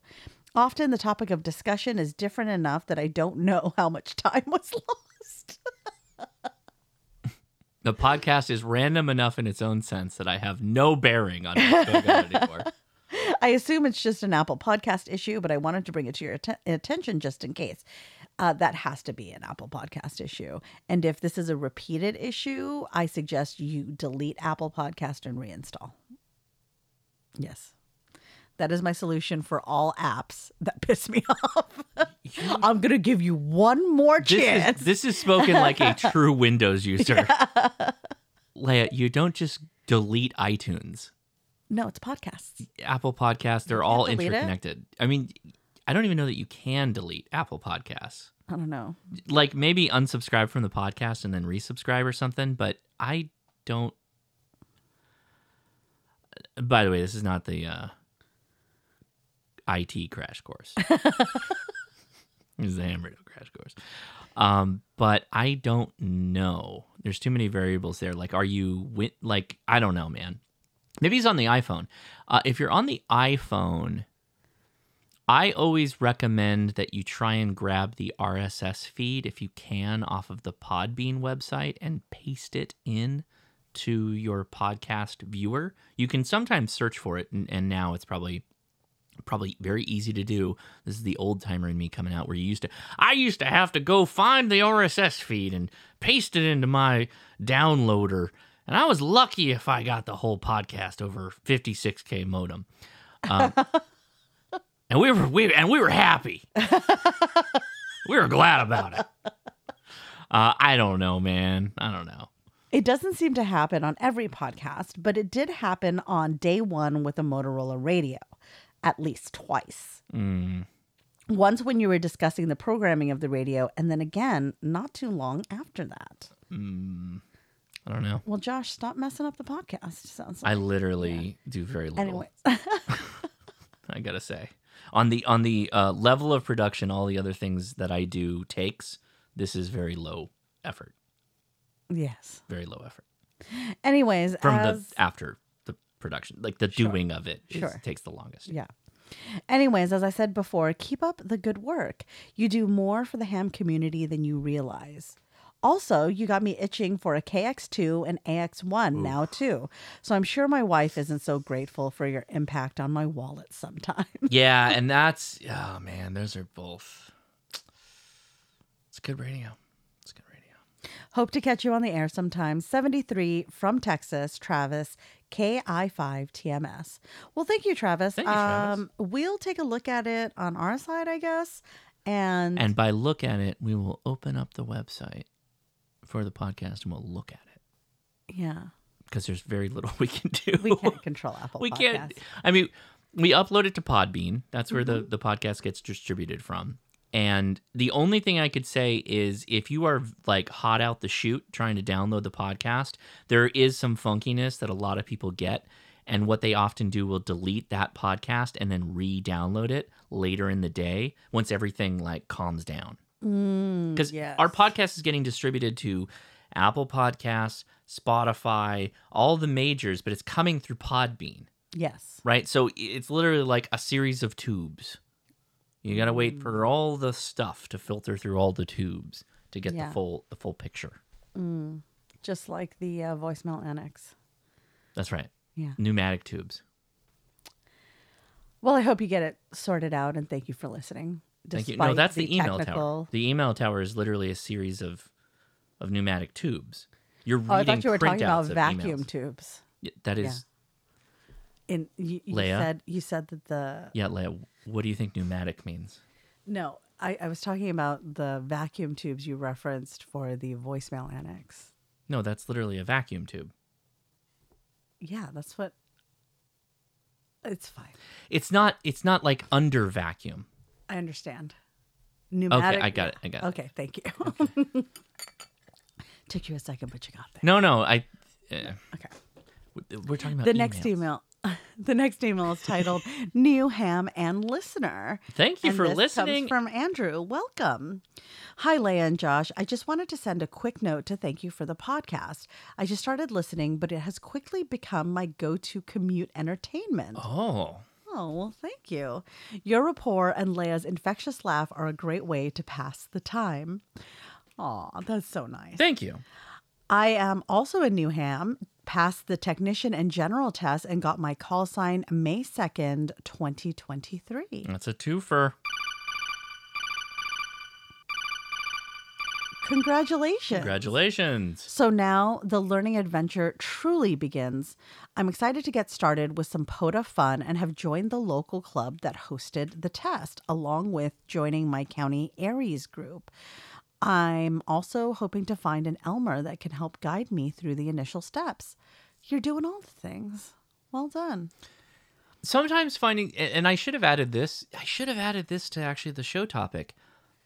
If you talk to people in your family, there might be a ham in your family line somewhere, or in your workplace. I have had a ton of people like find out that I'm into ham radio, and then they're like, "Oh, have you talked to so and so? He's a ham." And I'm like, I don't know that I have, but I will now. I wasn't ever going to talk to this person, but now that I know he's a ham, he's okay in my book. No, actually what happens is he goes, "Have you talked to so-and-so? He's a ham." And I'm like, I haven't. This meeting is over. And then I just sprint out of the room. As fast as you can. As fast as I can. Full speed to go find this person. Naruto run. Yeah, arms back. Yes. Just full winged out. I'm doing jutsus. All right. Based on the research I've done so far, it seems the Yaesu FT891 or 857 may be a good option, but even finding one in stock seems near impossible. The 891 is hard to get right now? I wouldn't mind going used, but I'm hesitant to get a radio off eBay. Would you have any recommendations for good, reputable online radio equipment trading spaces? I've Googled it, of course, but would trust and appreciate y'all's guidance much more. All right, first off, Well, stop. Discord swap. Yeah, Discord swap or Facebook swap. BST. Those are both Ham Radio Crash Course swap. Yeah, I mean, spots. we're not responsible for anything that happens. But if somebody, all those things you're worried about eBay, same problem exists here, but I can boot him. Yell at the guy. We can boot him. No, okay, hold on. HRO has the 891 in stock right now. It's $679. There you Just go buy that. Yeah. Go buy that. Then you don't have to worry about It's in stock in more than half of their locations. They'll ship it to you. Their shipping is extremely fast. That was the first site I pulled up. I haven't pulled up Gigaparts or DX Engineering, but I'm guessing that they also have it. I think, though, that a lot of brick and mortar ham radio stores, you may not see them in stock, which it's tough because ham radios are expensive. And how many are you going to stock in every single store? Gigaparts has it. But you're talking about online. Maybe No, they literally Andrew, show the stores that have but stock. maybe he doesn't live somewhere where it is in stock. They'll ship it to you. Right, but okay, we're talking again. Maybe he went into a ham radio store that didn't have it in stock. So if he has an adjacent HRO that he went to, they can ship it store to store in 2 days. That's fast. They ship to store faster than they can ship to you. HRO now. Yeah, seriously, just get When it I from think HRO. about a ham radio, put it in my hand now. That's Put it in my ham now. put it in my hand now. Oh, okay. It's the Ronnie Chang joke. DX Engineering also has it in stock. Get it from DX Engineering, Gigaparts, HRO. They all got it. Oh, Okay. no. DX Engineering doesn't have it. Oh no. But they're advertising a ship date of June 19th, which is not that bad. Get it at HRO. They have a huge stock. All right. Looks like. Andrew signs off. Thanks again. And 73's Andrew KJ5AXO. Hey, Andrew. Well, I hope you get that radio that you're looking for. I didn't even pull up RNL. Sometimes RNL has wild deals. Crazy and wild deals. Yeah. Got. I swear, you know what? Like working out, I started going back to the gym. You did. You're I doing think great. I'm on like my 3rd month of consistently going. You're very consistent. And I swear it's supposed to make you healthier and stronger, but I just feel sore all the time. And I have these new injuries that I have. Brand new injuries, never experienced. Muscles that have seldom been used are now screaming at me in pain. Like, we had a good thing going. Why did you you ignored do me? this? I was happy. RNL has it in stock for $10 cheaper with free shipping. They all have free shipping, I believe. But Yeah. there you go. RNL Electronics. All right. And now it's time. It's the final email.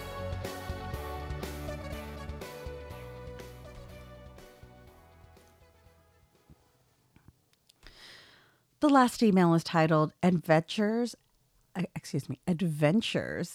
a Great Ham Lives. Lives in a, I don't know. Okay. And this comes from Volunteer Podcast co-producer Nathan. All right. Last email. I have to thank Nathan for his consistency. Mm-hmm. Always reliable. I don't think he's ever missed a podcast. Either voicemail or email. I think that's true. Yeah. Yep. It's well done. Yep. Really putting in the time to earn that volunteer podcast. It might just be time for Nathan to be head producer, volunteer head producer.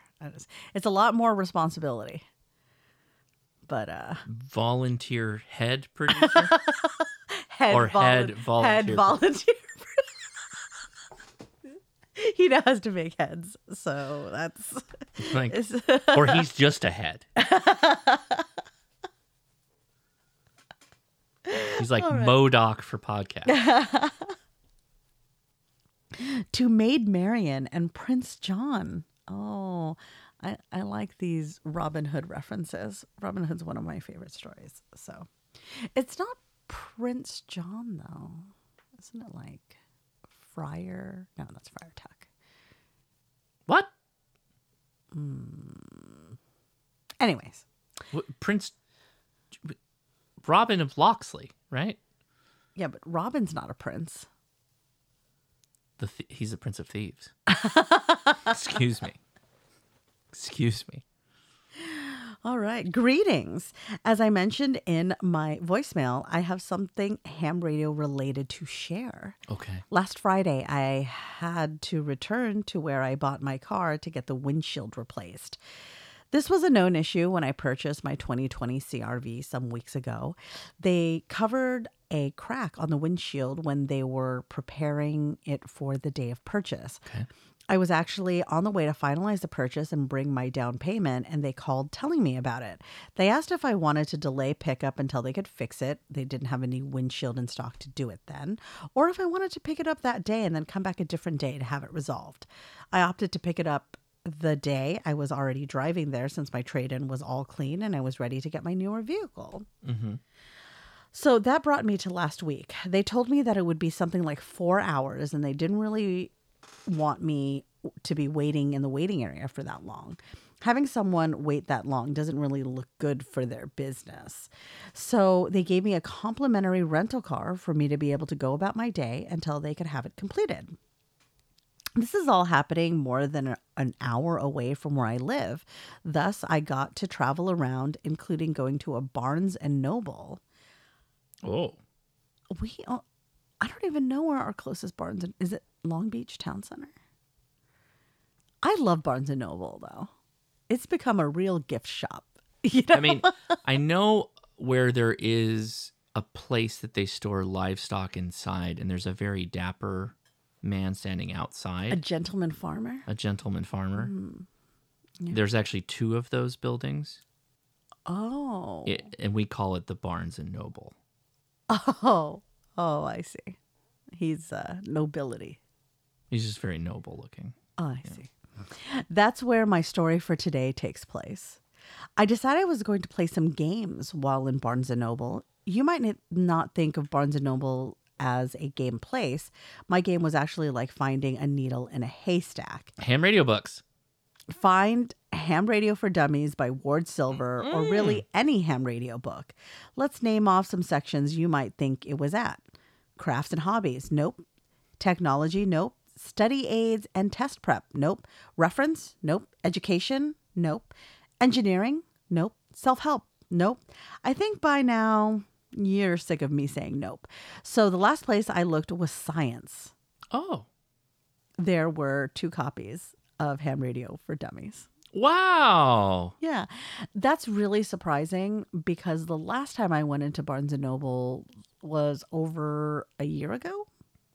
And that place was selling just gifts. There were Lego sets. Turn into Spencer's there were all overnight. Blankets. It's like Spencer's for the studious. Okay. There were toys. What? Yeah. They're just hanging on, man. I think snacks. They had snacks. Obviously books, CDs. CDs? They did not have and CDs. DVDs. No, they did not. I think maybe not. Maybe I'm not sure. There was obviously a cafe in there. What? Barnes and Nobles have cafes. I mean, yeah, they have cafes, but like everything else, I'm still perplexed by all. Where is there a Barnes and Noble? Long Beach Town Center. It's still there? I believe so. And then there's one in Fullerton near May she rest in peace, the long gone soup plantation. that was that was plaza. One of my favorite things to do was go to soup plantation and then Barnes and Noble with the kids. You just can't do that anymore. Yes. I'm feeling really robbed. So could the Panoramic take any more from me? You specifically. Yeah. Yeah. That's such a huge loss. Mm-hmm. And there's nothing that compares to it anymore. There's things that come close, but just no cigar, you know? Now that I found it, I decided I was going to play another game. Carry the book around with the cover pointed out to advertise ham radio, or see if anyone was interested in it or was themselves a ham. Mm-hmm. Well, to cut the story short, nobody cared. Right. Well, I mean, in all fairness, I don't think that most people are looking at what other people are carrying around the bookstore. I think that a person's book selections are very personal. So, I mean, I think after he did it the 12th time in front of somebody, they might have like been, what's this guy all about? Yeah. Also, when I told Ben about the such and such for dummies line, he thought it was very insulting.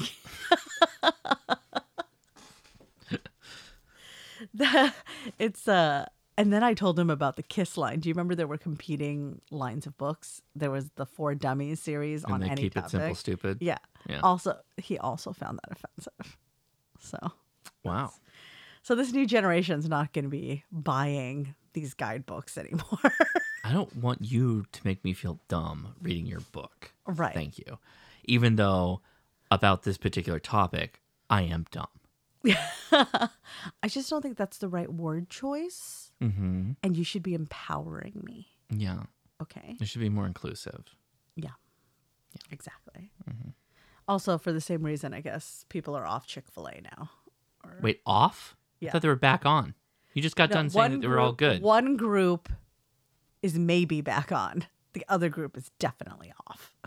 That's the Chick-fil-A boycott situation has become very complicated because I used to have to pay my sister a Chick-fil-A tax when I went to Chick-fil-A. And then I found out that they came out. This was kind of a joke. Yes. Yeah. You're not literally. I mean, she comes over and eats all our food and takes stuff home, so I don't know what you're. I guess that is the tax. That is the tax. I mean, I've been pretty good about hiding it from her, so I don't have to pay the tax, you know? But then she came over and audited me and found these. Is this like a Thetan audit? You had to hold on to 2 probes? No, she found the Chick-fil-A toys. There's like table topics and books and stuff. And then she grilled the boys on the last time. So I noticed your plastic Jesus figurines. No. It's a joke. It's a joke. No, it was table topics that she saw, and then she grilled the boys on the last time they went to Chick-fil-A and who took them. Right? Because if you take them, I'm. She can't tax me. Yeah, exactly. You're a libertarian. Can't be taxed. But then I guess Chick-fil-A released an inclusivity statement. And I don't know if it was just... Must have been good. The area of TikTok I ended up on. Uh-huh. But people were talking about how they weren't going to go to Chick-fil-A anymore and that it's time to switch to Raising Cane's. And by the way, oh my God. Raising Cane's doesn't have a spicy chicken deluxe sandwich. Okay? I don't think they have a spicy anything. They don't. I don't think they do. I mean, they may have a sauce, but their chicken is not spicy. So now I just don't know why people are depriving themselves of a delicious chicken sandwich over ideology. When your fried chicken joint becomes a political statement, there might be some things going wrong. I don't know. I mean, that's maybe that's the reason for so many chicken places in Cerritos. Exactly. We figured it out. Exactly. It's a chicken place for every group that is offended. Mm-hmm. You were offended by this chicken place. Now you can go to this chicken place. There's those 2 chicken places offended you. Here's one more. There's those 3 did. Here's one more. We understand how badly you need chicken of the fried variety and how principled you are. Right. So whatever your political alignment is, there is a hot chicken place. I mean, some people are just upset at Chick-fil-A for being closed on Sundays. I'm part of that group. That's my group. I still haven't had a better chicken sandwich. I'm telling you, the Popeyes one's good. Nope. Tried it. It's good. No spicy chicken deluxe. You know what it is? It's the vegetables in the spicy chicken deluxe. Can't you get veggies on the Popeyes one? It's just not the same. It's not as crisp and fresh. Oh my God. Nobody's telling you my pleasure after you say thank you at Popeyes. Okay? Because it is not their pleasure. Oh yeah, it's not their pleasure. It's not. You did nail that one. I can't argue that point. All right, well, Nate continues. And to further cut the whole story even shorter, I got my new windshield. I can see clearly now, the crack is gone. Did I do it right, Nathan? Was that your intention? Now I have to go back next week because they found that the driver control for the back right window does not work. Oh, no. Wouldn't it be funny if you took their rental and you came back with a ham radio installed in it? No, you just drill a hole in the roof. For the antenna. Yeah. I plugged it. All the stuff is covered under my purchase and warranty, so I don't have to pay for any of this, just the travel to go there. Well, this has been long enough, so I'll say 73 K1 MAZ Nathan. Oh, I put one of the copies of the books in the technology section. Maybe if someone goes to Barnes & Noble in person, that will be easier to find. I don't know. I kind of like it in sciences. I've got pictures of Nathan holding the book. Oh, that's the picture. Okay. Yeah. Look at that. It's in science. There's a bunch of dummies book. Why is Curious George on top of the science? I don't associate him with sciences. Interesting. Look at that. I see what you did there. I kind of I like it in science, actually. It's RF technologies is science, and understanding RF just is put it in is multiple science. places. I think it was a well done job. And on to Nathan's quotes. Okay. Being happy never goes out of style. Lily Pulitzer. That's true. She has very cheery designs. Find out who you are and do it on purpose. Dolly Parton. Courage is being scared to death, but saddling up anyway. John Wayne. I like that. That's a good one. Yeah. Well, thank you so much, Nathan. Those are all good. All of the email correspondence, our voicemail correspondence, all the listeners. Thank you so much. So thank you, everybody. Appreciate that. So hear me out. If you go get a engineering degree in RF, you get a BS, a Bachelor of Science. Mm-hmm. So I'm okay with it being in the science area. Great. Mm-hmm. That's great for you. That's where I stand on that one. Mm-hmm. Well, thank you, everybody, for listening. We have a lot of fun making the podcast, and the fact you listen means a lot to us. 73. 73.